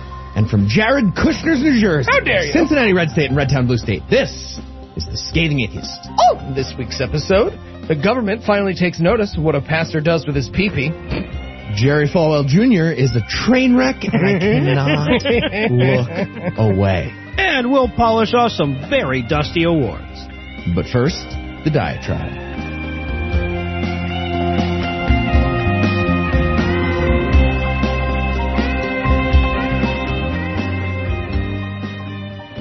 So if your grandpa went out and smeared his shit all over the Slurpee machine, you feel like you owed the staff at that 7-Eleven an apology, even if you weren't like his primary caregiver or anything. It isn't your shit, wasn't you that applied it, wasn't your fault that he did it, but in some weird way, he kind of represents your family, so you feel some weird tangential responsibility anyway. And that's how I feel about Richard Dawkins' latest Twitter meltdown. Now, for those of you who don't know, Richard Dawkins, author of the best-selling book that promotes atheism of all time, unless you count the Bible and the Quran, and probably still the best-known atheist in the world, fired off a tweet last week that compared being transgendered to being Rachel Dolezal. the white lady who pretended to be black and got accused of virtually every kind of fraud known to man. So here's the tweet, quote, in 2015, Rachel Dolezal, a white chapter president of NAACP, was vilified for identifying as black. Some men choose to identify as women, and some women choose to identify as men. You will be vilified if you deny that they literally are what they identify as. Discuss. And look, he's 102, so there might be a part of you that wants to talk him down gently and just explain the error in his perceptions, and that'd be fine if this wasn't the 800th time he had done something like this. Right, in 2013, he sent out a tweet about how few Nobel Prizes Muslims had, as though racism and the echoes of colonialism had nothing to do with that, and it was cultural superiority that explained it all. In 2015, he tweeted out something about how trans men are chromosomally women, but it's just semantics anyway. Hell, he sent out a tweet in 2014 where he ranked the rapes. And he's been on a tear lately with turfy bullshit, which is a weird position after dismissing feminism for years because sexism in the West isn't as bad as it is in Saudi Arabia. He's way beyond benefit of the doubt territory. Of course, that hasn't stopped several of his most ardent fans from trying to excuse him with that same, the fucking he was just asking questions bullshit, a.k.a. the Joe Rogan defense. I mean, that's a weak-ass defense even when the person asked a question, which, to be clear, Dawkins didn't in that tweet. But regardless, when your question is whether somebody's identity is a fucking fraud, keep it to yourself. Or better yet, ask it in an appropriate forum. Right? Get your answer. Ask Google. I'm sure there are any number of websites that would be happy to explain to the goddamn biologist how biology works. Hell, I know several trans people that would patiently walk him through it if he was genuinely asking a fucking question. But you don't go to Twitter to genuinely ask a question like that. You go there to lob a fucking grenade. Now, he did try to unlob it with a weak-ass apology where he said he didn't mean to disparage trans people, but it takes a lot of willful ignorance to pretend he didn't know what he was doing when he compared him to a woman who lied about her race because it was advantageous to her career. And the fact that he's already been embroiled in some low-level transphobia on Twitter leading up to this makes it pretty much impossible. His Twitter outbursts have already cost him plenty of respect in the atheist community. They've cost him plenty of speaking gigs, plenty of conference appearances, and this latest one also cost him an award for humanism. I guess the American Humanist Association started thinking it looked pretty bad for their highest honor to still be held by a person so readily willing to question the humanity of other people, kind of the cardinal sin of humanism in so much as there is one, and in their statement, they specifically noted that pattern of behavior. I thought this quote summed it up perfectly. Quote, regrettably, Richard Dawkins has, over the past several years, accumulated a history of making statements that use the guise of scientific discourse to demean marginalized groups, an approach antithetical to humanist values. You know, and that strikes right at the heart of the issue. Some people want to give him a pass because he's been a great advocate for science in the past, but that's all the more reason to hold him to the highest possible standard. A lot of people still look to Dawkins to learn the science of an issue. And even if you're not outraged by this latest tweet, even if you want to give him the benefit of the doubt, you have to at least acknowledge that it smacks of gross ignorance of the science regarding transgenderism. And it also makes it all the more important for people in a position like mine to say something when they get the science so horribly wrong. So what's the lesson other than fuck Richard Dawkins' transphobic bullshit? Well, one lesson is that ours needs to be a movement of ideas, not leaders. Dawkins rose to prominence in the movement by being right, and the less often he does that, the less clout he's afforded in our movement. Now, it's not a one-to-one correlation, unfortunately. I'm sure we're going to lose some patrons over even the lightest and most deserving condemnation of the guy, but it's at least what most of us strive for. We want to be a movement of guiding principles, not guiding lights. And the quality of our leaders will be commensurate with our ability to do exactly that. Let the other guys do divinity and infallibility. We don't have room for it here. They're talking about your Jesus. We interrupt this broadcast to bring you a special news bulletin. Joining me for headlines tonight are the Tin Man and Scarecrow to My Cowardly Lion, Heath Enright and Eli Bosnick. Fellas, are you ready to look behind the curtain?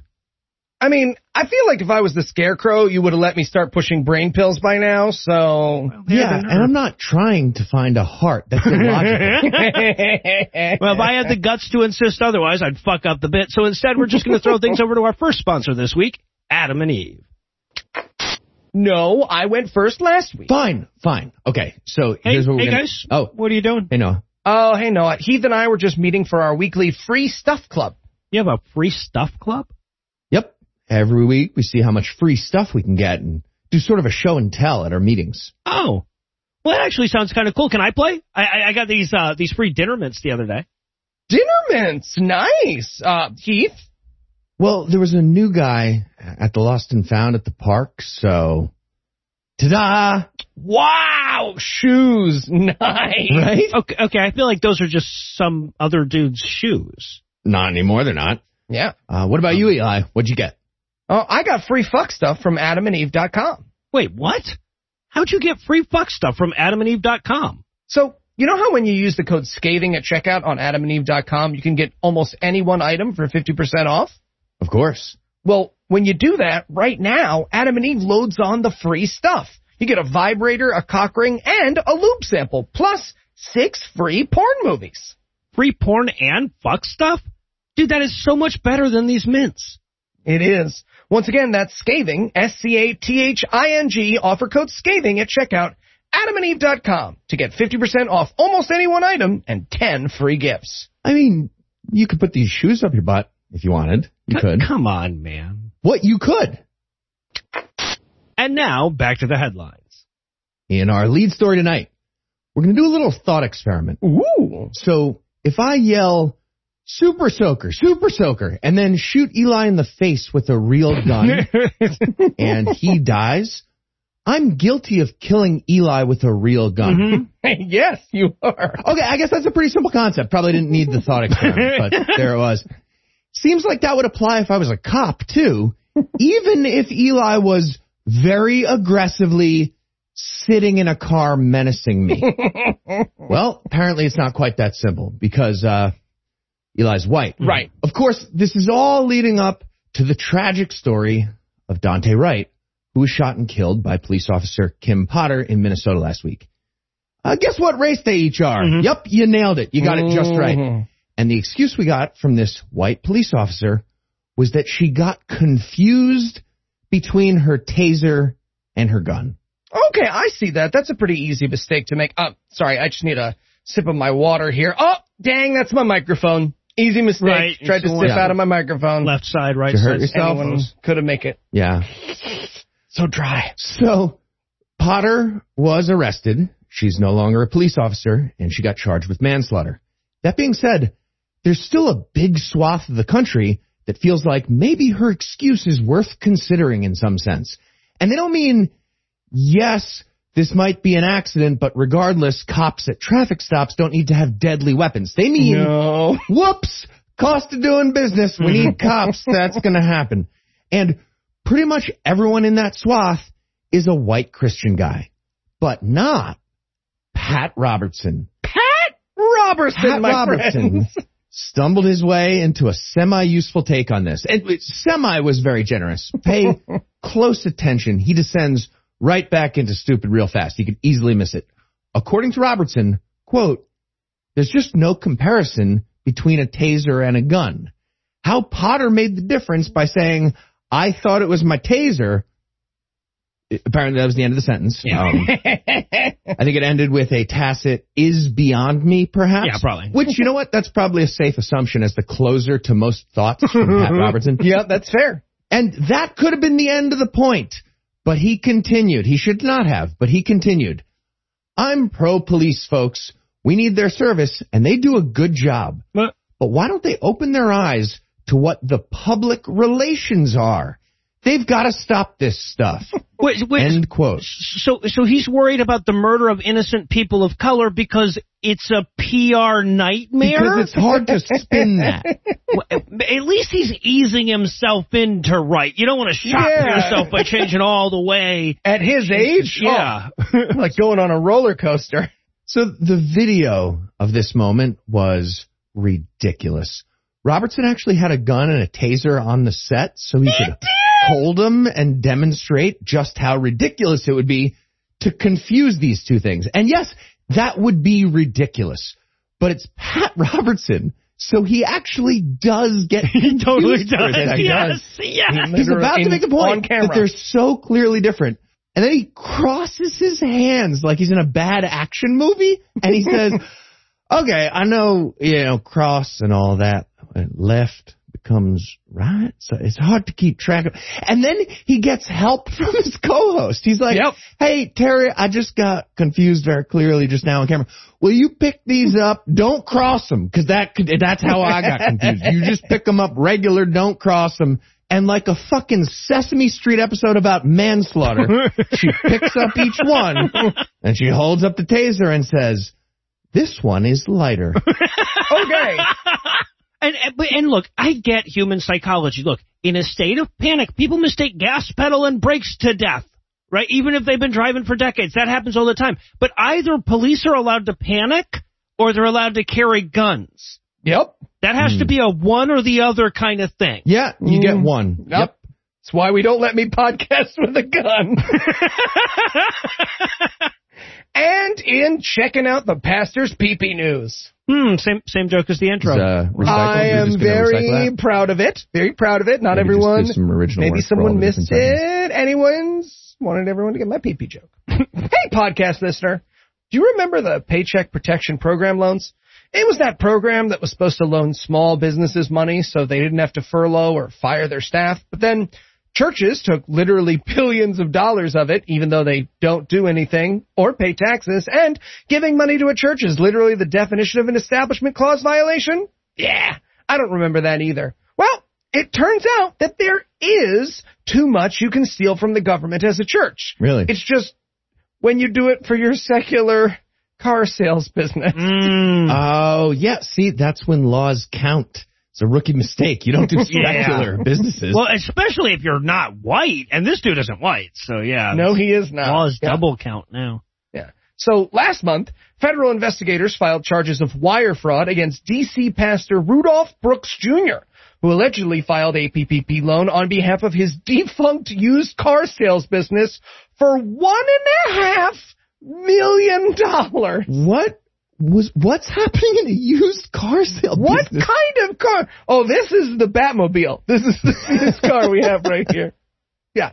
And investigators seized over $2.2 million from his various bank accounts, as well as his personal Tesla Model 3. Okay. They took his Model 3. That's a fun repo. Like, once you get the key card, you can just tell it to drive away on its own. Like this sad repo moment. You can have it play itself out of the driveway with like Michigan J. Frog music. You can have it keep coming back, circling back to the house every so often, playing I Fought the Law. Like, there's just so much fun you can have. So many possibilities, yeah. So as of this recording, Brooks' church has yet to acknowledge that their pastor cheated the government out of a couple $1 million and is facing 20 years in prison. But as Hemant Mehta over at the Friendly Atheist blog brought to our attention, we did get a fantastic statement from the Tesla fan site, Teslarati, that said, quote, while accelerating the transition to sustainable energy is undoubtedly the main interest of Tesla, buying an all-electric car through a fraudulent manner of actions is not ideal for helping the environment. Well, there's that. There's that. And in Rise and Falwell news. Fantastic. The rise and fall of Jerry Falwell Jr. has been an absolute delight. I mean, really, just the fall. Well, but the rise was big enough to make the fall, like, just keep going so much forever. Look, I know you're not supposed to enjoy watching the misfortune of others, but that's a stupid rule. Right? Bad things happening to bad people. It's one of the few sources of pure joy in this world. You're not taking that away from me. Raindrops, Roses, and Schadenfreude. It's in the song. And the latest example with Falwell came last week when Liberty University decided to sue him for $10 million, which is pretty much exactly the amount of money they still have not paid him in severance that he's supposed to get. Awesome. Yeah, because when you subtract the one from the other, you have his worth. So that sounds fair. Yeah, no, right. Makes sense. So let's take a stroll down memory lane and remember some of that fall. Oh, yeah. That includes Jerry's forced resignation from the university last year after he posted a picture of himself standing next to not his wife, both with their pants unzipped, and Falwell holding a glass of wine. But according to him, he was actually holding a glass of water with wine-tinted food coloring that he bought as a prop for his Instagram photo session that we were looking at. That was his version of the story. He lives in such a ridiculous universe that he thought fake wine alibi would put him in the clear for that. And look, I know we talk about it every time we add new deliciousness to this saga, but I can't believe that this is what brought him down. This is the guy who instituted the policy of kicking kids out of his school for being sexually assaulted, and he went down for not top buttoning in the first degree. Yeah. I'm sorry, it's just... All right, a little further down memory lane. Another part of his epic fall from grace was Jerry literally falling down the stairs after drinking too much burgundy food coloring. Yeah. Again, maybe I'm not supposed to enjoy that. It might be an alcohol addiction. I get it. Believe me, I get that part. But when a bigot falls down the stairs of his mansion that was paid for with legalized bigot money from a legalized bigot university, I fucking smile. That happened. That's my lived experience. I'm speaking my truth. I smile. That's fun for us. Sure. Like, just when you thought the story couldn't be more ironic, the man fell poorly. That really happened. Also, it came out that Falwell's wife, Becky, was fucking a pool boy for years while Jerry watched from the corner of the room. Which, okay, that's great for them if they're all into it. Fantastic. Yeah. Enjoy. Neighborly. But most importantly, Becky spells her name with an I. So fuck your face. Fuck your face. Kind of like she made a Liberty University student do after crawling into bed with him unexpectedly. That also happened with Becky. Oh, by the way, they're all bigots. Did I mention that? Everybody's a bigot in the story. Jerry, Becky, the university, everybody's a bigot. And now we have a bad guy fight. The university is suing Jerry for breach of contract, misleading the school board while setting up that contract, and lying about his alcohol problem. Apparently, the entire negotiation was Falwell lying his way into a better severance package that he knew he was going to need. Mm-hmm. I mean, look, I don't want to take Jerry Falwell's side, but lying's part of the job requirement, okay? Liberty University teaches that cavemen rode dinosaurs. Lying's in there. Yeah, you put that on your resume as a skill or something, yeah. But it turns out Falwell was absolutely right. He's going to need pretty much exactly that severance package to pay for the lawsuit about how he lied in order to get that severance package. And let's just remember the context here. Jerry Falwell Jr. made it possible for the protagonist in the story to be Liberty University. Yeah. But I mean, just barely the protagonist, but I think the protagonist here for this part. I'm rooting for everybody to lose somehow. Yeah. I don't know how that works. That needs to be a thing that judges can do. They're just like, no, you know what? You all owe me $10 million. I don't know. The state will be collecting $10 million from each of you. All right, and on that note, we're going to pause for a quick break from a word from our second sponsor this week, ZipRecruiter. Hi, welcome to Typical Hiring Agency. How can I help you today? Yeah, I'm looking for some qualified candidates for a position I'm trying to fill. Oh, well, look no further. Here you go. This is a phone book from 1975. Oh, nope, common mistake. That is our candidates for your job. That will be $800. Sorry. We take cash. No, sorry. It's very clearly a phone book. You didn't even bother to change the cover. You just crossed out phone book and you wrote people you might want to hire in Sharpie on it. I mean, there's probably someone you want to hire in there, though. So, get calling, right? Nope. I want you to find the right people for my job and make hiring easier for me. Oh, I understand what you want. Great. You want ZipRecruiter.com. Oh, what's ZipRecruiter.com? When you post a job on ZipRecruiter, it gets sent out to over 100 top job sites with one click. Then ZipRecruiter's matching technology finds people with the right skills and experience for your job and actively invites them to apply. In fact, ZipRecruiter is so effective that 4 out of 5 employers who post on ZipRecruiter get a quality candidate within the first day. Wow, really?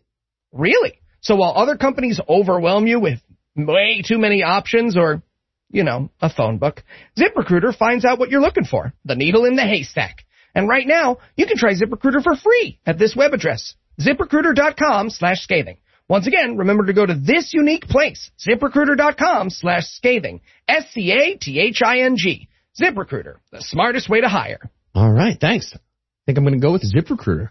Wait. Here at Typical Hiring Agency, we can eliminate some candidates for you. Oh, you can? Sure. Okay. Okay, you tore the phone book in half. Yes, I did. That'll be $1,600. Okay. And in Wonkety Paul news, conspiracy theorist, radio host, and C- child trafficking stopper Alex Jones has a new theory about the origins of COVID that's been making its way around the internet this week. Turns out COVID is all a ploy to give your children a vaccine that will damage their brains. Okay, but why would he be against growing his listener base? That doesn't even make any sense. And why would we be for it? Yeah, it's fair. It's fair. Anyway, here's the story. So Bill Hicks gets super into conspiracy theories in the late 90s, right? But he's too famous for people to take him seriously because he's a comedian. So he fakes his death. Eli, why won't you stick to the parts you can prove? Fine. So this week, Alex Jones's bombshell reporting is about a report out of Johns Hopkins from 2017 that posits a hypothetical scenario in which a fictional disease called SPARS causes a global pandemic that lasts 3 years, which is, of course, stone cold proof that the evil folks running the world over at the 9th-ranked university in the United States published their evil plan 3 years before enacting it. It's a perfect crime. What? Definitely. Conspiracy theorists are so weirdly sure that we're going to hide clues in public places like our logos and our published papers. Why would we do that? Yeah. So, for the record, for those of you wondering, the actual purpose of this report was to equip public health communicators in case of a pandemic. Something which I think we can all agree we probably needed a little bit more practice with. Maybe a section where you don't let the president say the virus will be gone by fall. I'm spitballing, people. Yeah. I'm spitballing. Yeah. Okay, but in fairness, writing a pandemic response plan that would deal with the problem of Donald Trump somehow would make you look like a fucking crazy person, right? All right, sorry, I'm listening to all these things. Chapter 33 is next. What to do when the President of the United States proposes sunshine and bleach inside the body to help with COVID. Yep, fair enough, fair. Anyways, Jones sees through that weak defense and has taken notice that especially one of the hypothetical scenarios proposed in this report is that a group of parents come forward to say that the vaccine gave their kids brain damage because it caused encephalitis in early-stage trials in cows. And Alex Jones read that hypothetical, and he was like, that's right. Their plan is to give babies encephalitis with the COVID vaccine. Cow encephalitis. It's weird, again, as Noah pointed out, that they wrote it down and that it's still on their website. But I caught him. I'm Bill Hicks. Okay. All right. The kids are having seizures from the encephalitis. And now we wait. Let's just hope Alex Jones doesn't. Damn it! Okay. Why did we put it on the website? And what does he think Johns Hopkins is going to do with all these brain-damaged kids once they have them? Like, what? I feel like at the end of every one of his things, he has to explain the end game, right? That would make it worth watching. I think it's just wait. Oh, okay. And finally tonight, in Frank's Red Mild news. Fantastic. Thank you. Mark Zuckerberg, Jack Dorsey, and Tim YouTube are frantically exploiting their last few moments at the top of the food chain quick before they're supplanted by the rise of Mike Lindell's ambitious social media startup, Vocal. Okay, Vocal. Okay. Oh, no, sorry, that was taken to shit. Yep. Okay, Frank. Fucking Dave. Yeah, Frank. the name they ultimately landed on for the fucking MyPillow guy's free speech-centric, conspiracy theory-accepting, right-wing embracing Twitter alternative ended up being Frank, because everybody else's idea was taken, and Frank refused to offer up any other useful suggestions. So I guess they go with frankspeech.com. Or I'm sorry, that's what they will be going with whenever they get the fucking thing working. Checking. Still down. Still down with a missing image on his face page. It's down. There's a static thing that says this is a massive success. Yes. Literally. Yes. And most importantly, my friends, there is a non-live Z video inside a file playing with a caption that says it's live, which is impressive. Yes. So Lindell's site was scheduled to go live at 8 a.m. Central Time this past Monday, and if a 502 error can be considered live, then it met that goal. But Lindell's tech team sprung into action, and within 8 minutes they had corrected that problem so people could sign in and get a different error, this time a 500 internal server error, but... Oh, all right. They're trending in the right direction. It's eventually a 0 error, and that's counting down. It's gonna like 2 down. Well, but a brief 8 minutes after that, though, they were able to get it under control so that eager conspiracy theorists could at least enter their sign-up information and then be presented with an error screen. Yeah. I feel like their target audience is terrified of signing up for stuff. Right. So, that's got to be a glitch there. And unless you think it was a simple incompetence type thing that led to this series of internal server errors, Mike wants you to know that it was actually an attack from outside, a cyber one. And while he offered no details on who the culprit was or how he knew it was a cyber attack or why it wasn't manifesting in any way that previously known cyber attacks have ever manifested. It happened cyberly, Noah. It happened cyberly. But he did assure us that the attack was, quote, probably the biggest ever, end quote, adding, quote, what? I don't know if it was bots or what, end quote. It was what, buddy? To be fair, he does not know if it was bots or what. Okay. It was what? Mike, take it from us. The only way robots are attacking your website is if the singularity is achieved and the mecha consciousness is embarrassed by your website's existence. Yeah, but... if all the data in the world is silencing you right now, check out frankspeech.com. So as soon as they can figure out a few minor details like, how to keep a website online for consecutive minutes and why all the words keep printing over the top of each other, they're going to come for Twitter with a website that isn't afraid to let people say what they think, even if what they think offends a few snowflake liberal cucks. So long as it doesn't also offend snowflake conservative kooks. You see, during an interview with Eric Metaxas, Lindell explained that his new free speech-themed social media platform would have far more restrictions on free speech than, any social media platform you could name. Interesting. Quote, people asked me, you're going to let everything go? Porn? Swearing? Everything? And I said, absolutely not. We have a thing we found in the Constitution and our founding fathers that defined what free speech is. He adds, quote, you're not going to be able to swear. There will be 4 words for sure you can't say. You can't say the C word, the N word, the F word, and you can't use God's name in vain, end quote. Okay, but here's what's crazy. You can't say the N word probably lost him a significant percentage of the people who were going to sign up. Yeah, actually. That was the brand of this thing, basically. Yeah. It was like, they're not letting you say the N-word on Twitter? Come on over to frankspeech.com. Wow. He also, and this was an interesting one, he also added that his site would prohibit defamation. Really? After all, bearing false witness is a violation of the 9th commandment. So, you couldn't go on his website and accuse Joe Biden of having won a fair election, for example. That could be removed. Okay. So what we have now is a website that's basically a fun quiz about Mike Lindell's worldview, right? You can be on and be like, okay, can I type trees exist? Okay, yes, I can. What about fossils? No, see, I just started the word fossils. All right. Interesting. That was the F word he meant. Yeah. Fossil. Yeah. So Mike Lindell went and made his own Twitter with a prohibition on beer and hookers, and it'll no doubt take its place atop the social media hierarchy just as soon as their moral advisory board comes to a conclusion on the ethical status of OMG, and they figure out how to let multiple people sign up at the same time. They're going to get there. You're down to 500 errors, man. You said it's TikTok. They said it's a WordPress plugin, but I don't know where I'm supposed to plug it in. All right, so while they sort that out, we're going to close the headlines for the night. Heath, Eli, thanks as always. You can't say fossil. And when we come back, the red carpet reporters are going to regret asking Eli who he's wearing. John Bonet.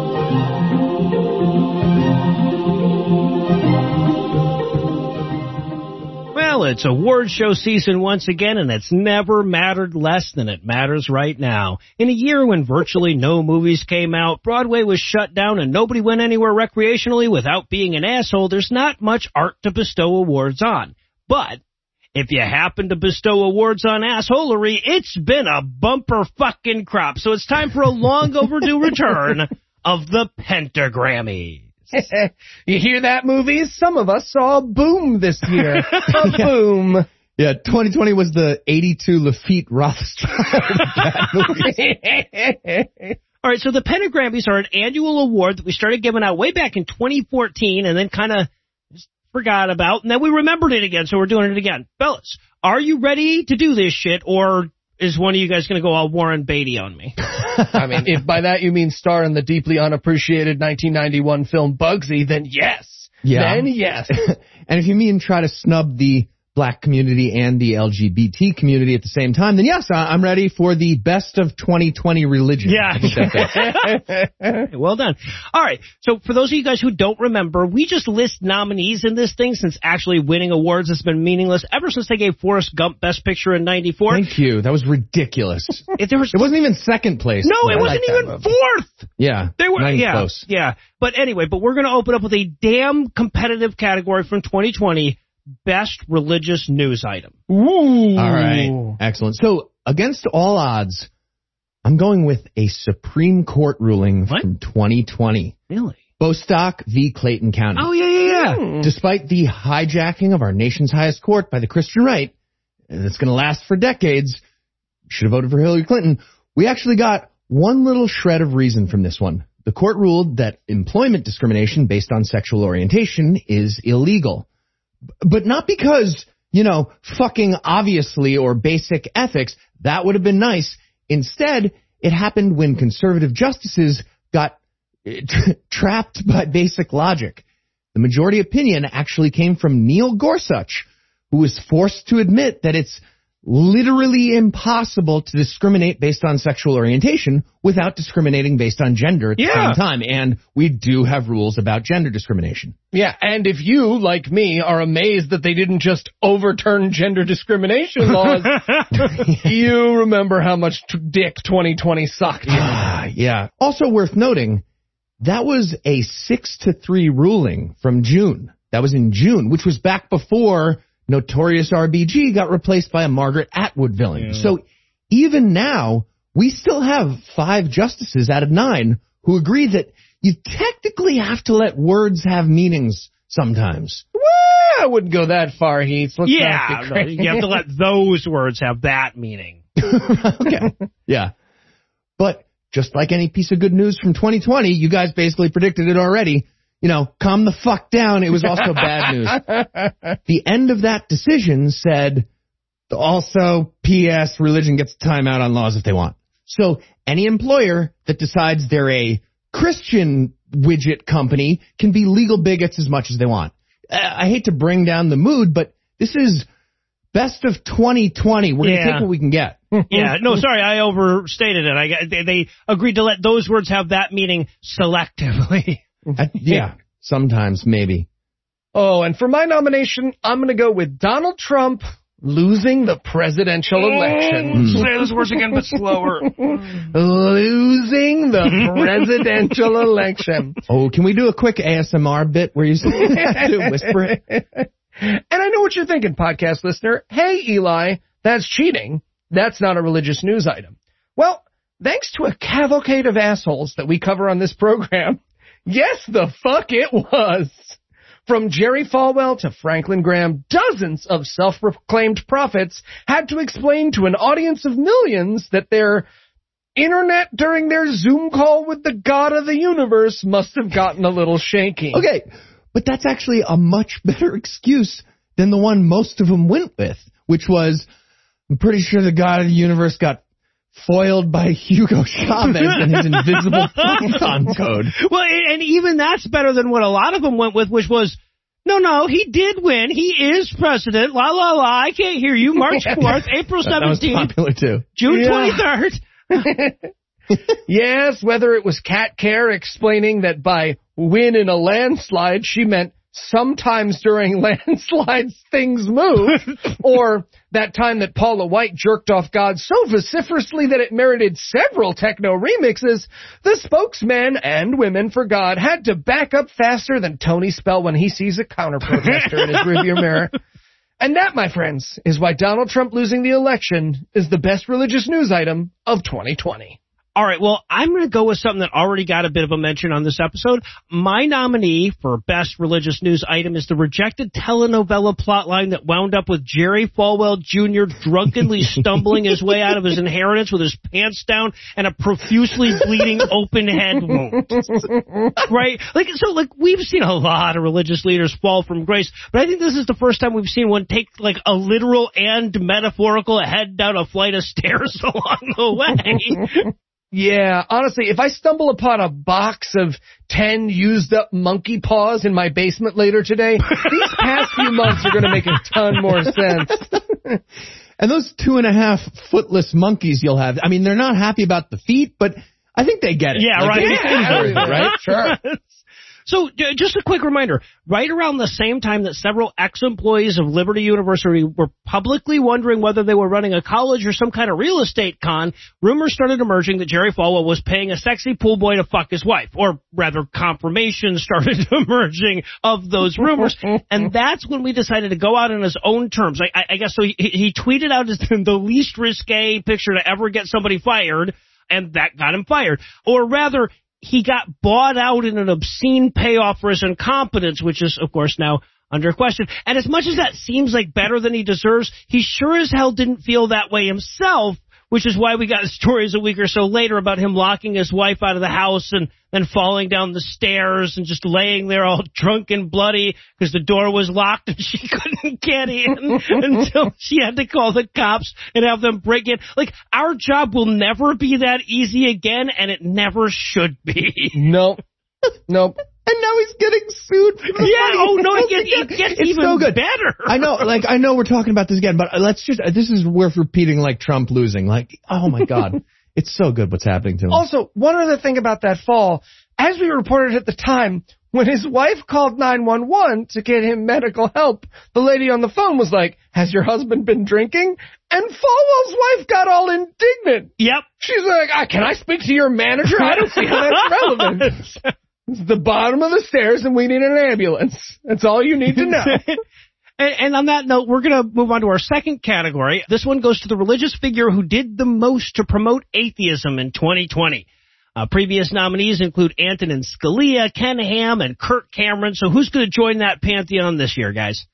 Ooh, all right. I'll start us off with an easy one. I'm going to nominate Kenneth Copeland. Nice. That's solid. Yes. Whether it was giving an interview to Inside Edition that makes Charlie Sheen look like a master of public relations, or doubling down on that interview by calling public airplanes a tube full of demons, Kenneth Copeland is God's worst press agent. Oh, I feel like we should just add also looks like Kenneth Copeland to that list, right? Yep.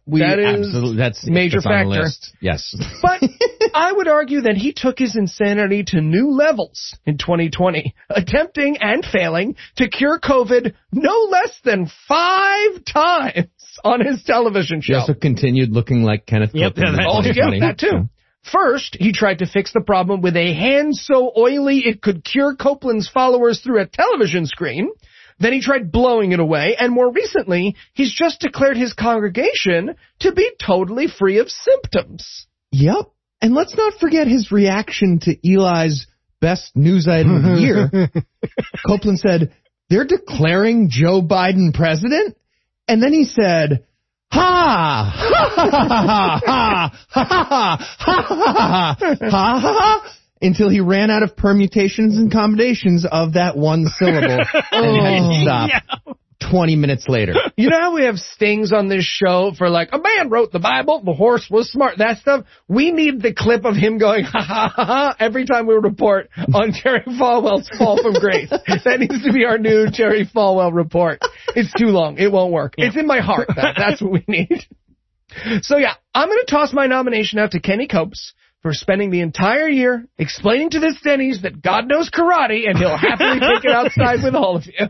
Oh, I just want to see a cut to Copeland after all those ha's happened and it just fizzled out. He's in a room by himself, just like, ha, ha, ha.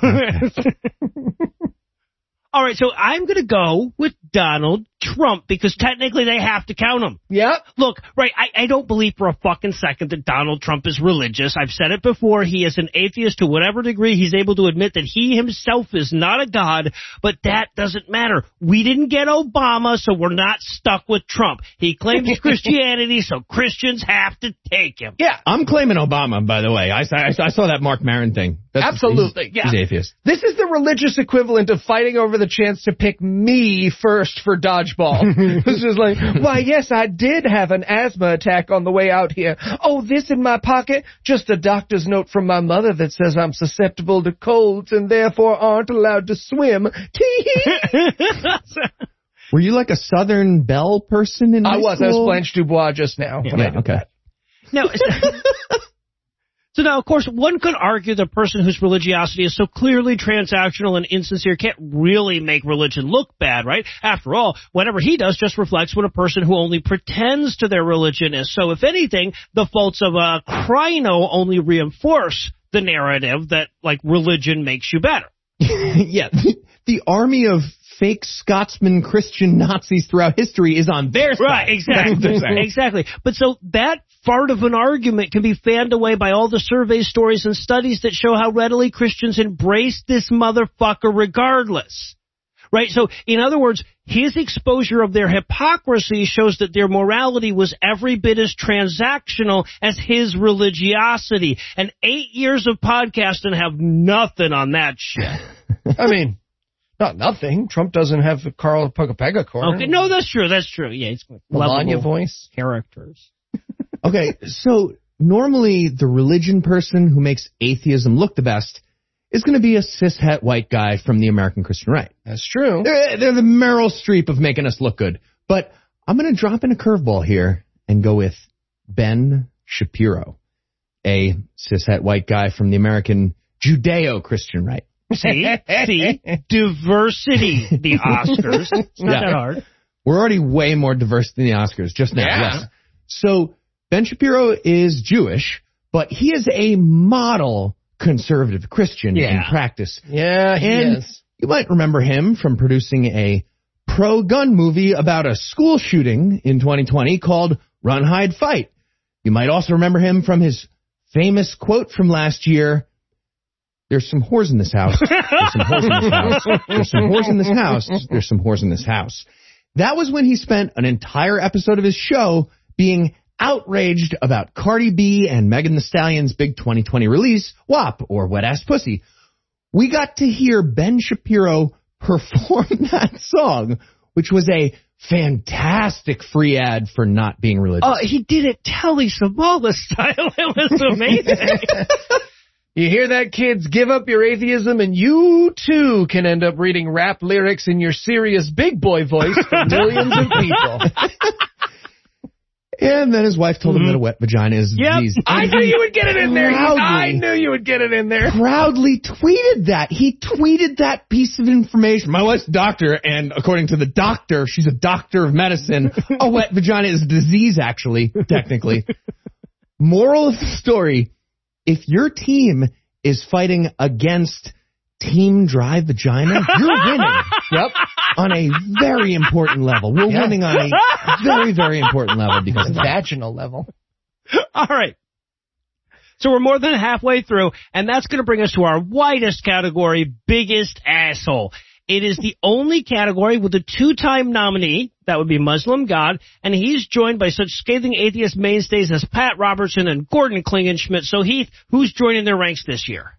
Christian pillow magnate Mike Lindell. Great call. And he's done so much extra stuff in 2021. He might get this again, but he gets the nomination without any of that, just his 2020 stuff.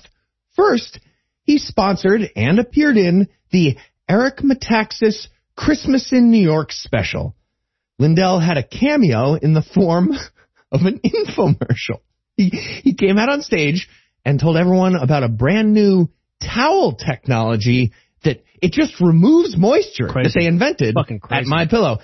And then he gave a promo code for Christian pillows and towels as part of, again, an infomercial during a live theater performance. Yeah. On Broadway. I know you guys didn't like that, but I think more live theater needs to start doing that, right? Just like, I'm not giving up my shot glasses made by Moibies Fine Glass and Kitchenware. Moibies, it's what America means to me. And Lindell also helped out with the pandemic. Back in August of 2020, Lindell brokered a meeting between Donald Trump and a, quote, pharmaceutical company in order to make sure everyone took full advantage of a new cure for COVID called oleandrin. That was a botanical extract from a literal bush of poison called oleander. It did not cure COVID, by the way. Well, no, you're just not taking enough. You take enough poison and it does cure COVID. It does cure COVID. COVID will die. And, of course, Lindell spent most of the latter part of 2020 campaigning for Donald Trump's reelection, and then campaigning against Donald Trump's de-election at the very end of the year.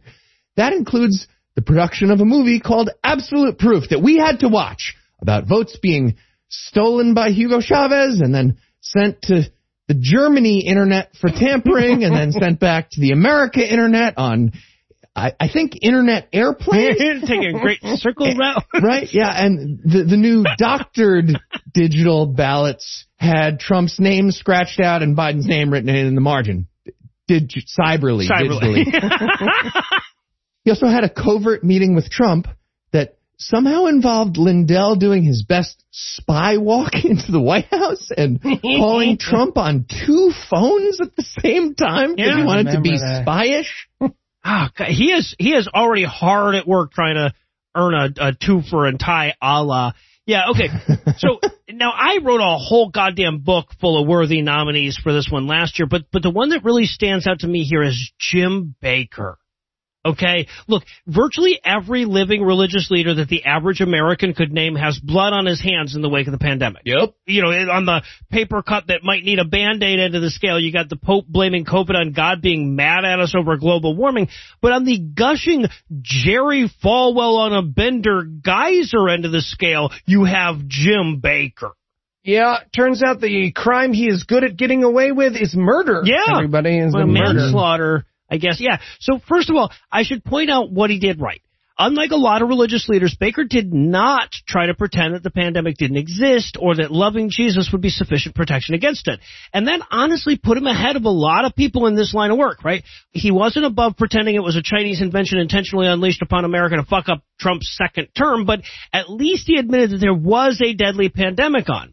Of course, he did not do this from a concern for the health and safety of his audience so much as the exact opposite of that. See, if there was no deadly pandemic, he couldn't sell you his colloidal silver COVID-curing panacea. Ridiculous. A move so startlingly evil that even the U.S. government did something about it, people. And he looks like a sales rep for iocane powder, which I guess is fitting. Yeah, so. that's true. Yeah, so just a quick reminder, early on in the pandemic, Bakker was hit with at least 2 different cease and desist orders from at least 2 different attorneys general ordering him to stop telling people that his snake oil would cure COVID. So in response, he started selling seeds that he said you could use to grow your own panacea that would cure COVID. Or like he said, like as close to that as his lawyers thought he could get away with anyway. This is a silver bulb. You just put it in the ground. Tell me where you buried it. Yeah, so I teased him just a bit in one of my previous mentions, but for my nominee, I'm going to go with Pastor Tony Spell. Good one, dude. Good one. Yes, my friends, way back in the halcyon days of Tiger King and stay-at-home orders, Pastor Tony Spell was the first major public figure to draw the line at doing literally anything to stop people from dying. Yep. First, despite being in theocracy-friendly Louisiana, Spell behaved in a manner so publicly dangerous that even Baton Rouge PD had to come arrest him. Charges were swiftly dropped for reasons, and Spell returned back to his killing spree in a manner that would have made the son of Sam ask him to tone it down a bit. Yet the motherfucker didn't even have the decency to lie about, like, sneeze-killing drones like that asshole in Tampa. Yep. Now, it was around this time that he managed to get himself into actual trouble by trying to back a bus full of plague spreaders into a counter-protester outside of his church. A fit of pique that he is still dealing with the legal fallout from. And then, finally, as the first set of stimulus checks arrived, he issued the hashtag Pastor Tony Spell Stimulus Challenge, which, I'm proud to say, our very own Heath Enright and, of course, our podcast listeners, filled with gay porn, and the challenge was quickly abandoned. Okay, I thought my posts were both stimulating and challenging. I thought they were perfect for that. No reason to abandon them. Tony felt the same way. All right. And finally, we're going to turn to the category that's a little more serious, or at least theoretically could be, and that is... 1/3 of us did the assignment. Right, yeah, exactly. And that would be Atheist of the Year. Past nominees include... Oof. Lots of people who turned out to be assholes upon further inspections, but also haven't Meta. Hammett got even more awesome in the intervening 7 years somehow. He published a New York Times crossword. He went on Jeopardy. Yeah. Won. Oh, yeah, kicked ass. But Eli, your past nominees are literally Sam Harris and Peter Boghossian. Yikes! Cool. Yeah, that was 2013 and 2014, respectively. So who's going to join that story today? Richard Dawkins. Okay, well, now I got to keep the tradition alive. So based on my past nominees, I'm going to go with atheist thought leader, Dr. James Lindsay. The doctor of something? Math. Math? Who's that, you ask, podcast listener? Yes, you must be there when he's testifying about a law for no reason. Is it a law about math or it a is law? Not a law about math, no. Okay. He went from guy who was kind of good at math to COVID conspiracy theorist whose company is owned by a Christian dominionist and got retweeted by Donald Trump. But, my friends, in honor of passing 200,000 Twitter followers, he posted a video of himself fighting invisible ninjas with axes. And I challenge anyone to tell me an atheist who has made me anywhere close to as happy as that video makes me in 2020, the year of our Lord. Did you have a kid that year? Still Heath Enright. All right, so...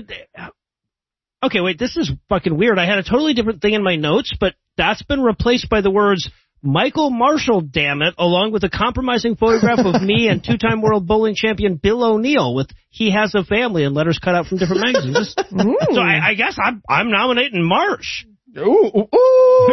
But, okay, so to be fair, though, he's the right atheist to nominate because never in our collective lifetimes has skepticism mattered more than it did in 2020. And we owe a huge debt of gratitude to the people who have helped us to develop the proper tools to confront all the vaccine hesitancy, the woo peddling, and the gross misunderstandings of the scientific method that have plagued us throughout this entire plague. And here we are, recording this 2 days after my reluctant, Trump-loving, fucking reality-denying father-in-law got his second dose of the Moderna vaccine, and I'm thinking the most valuable lessons I've learned from any skeptic is the patience it took to make it through all the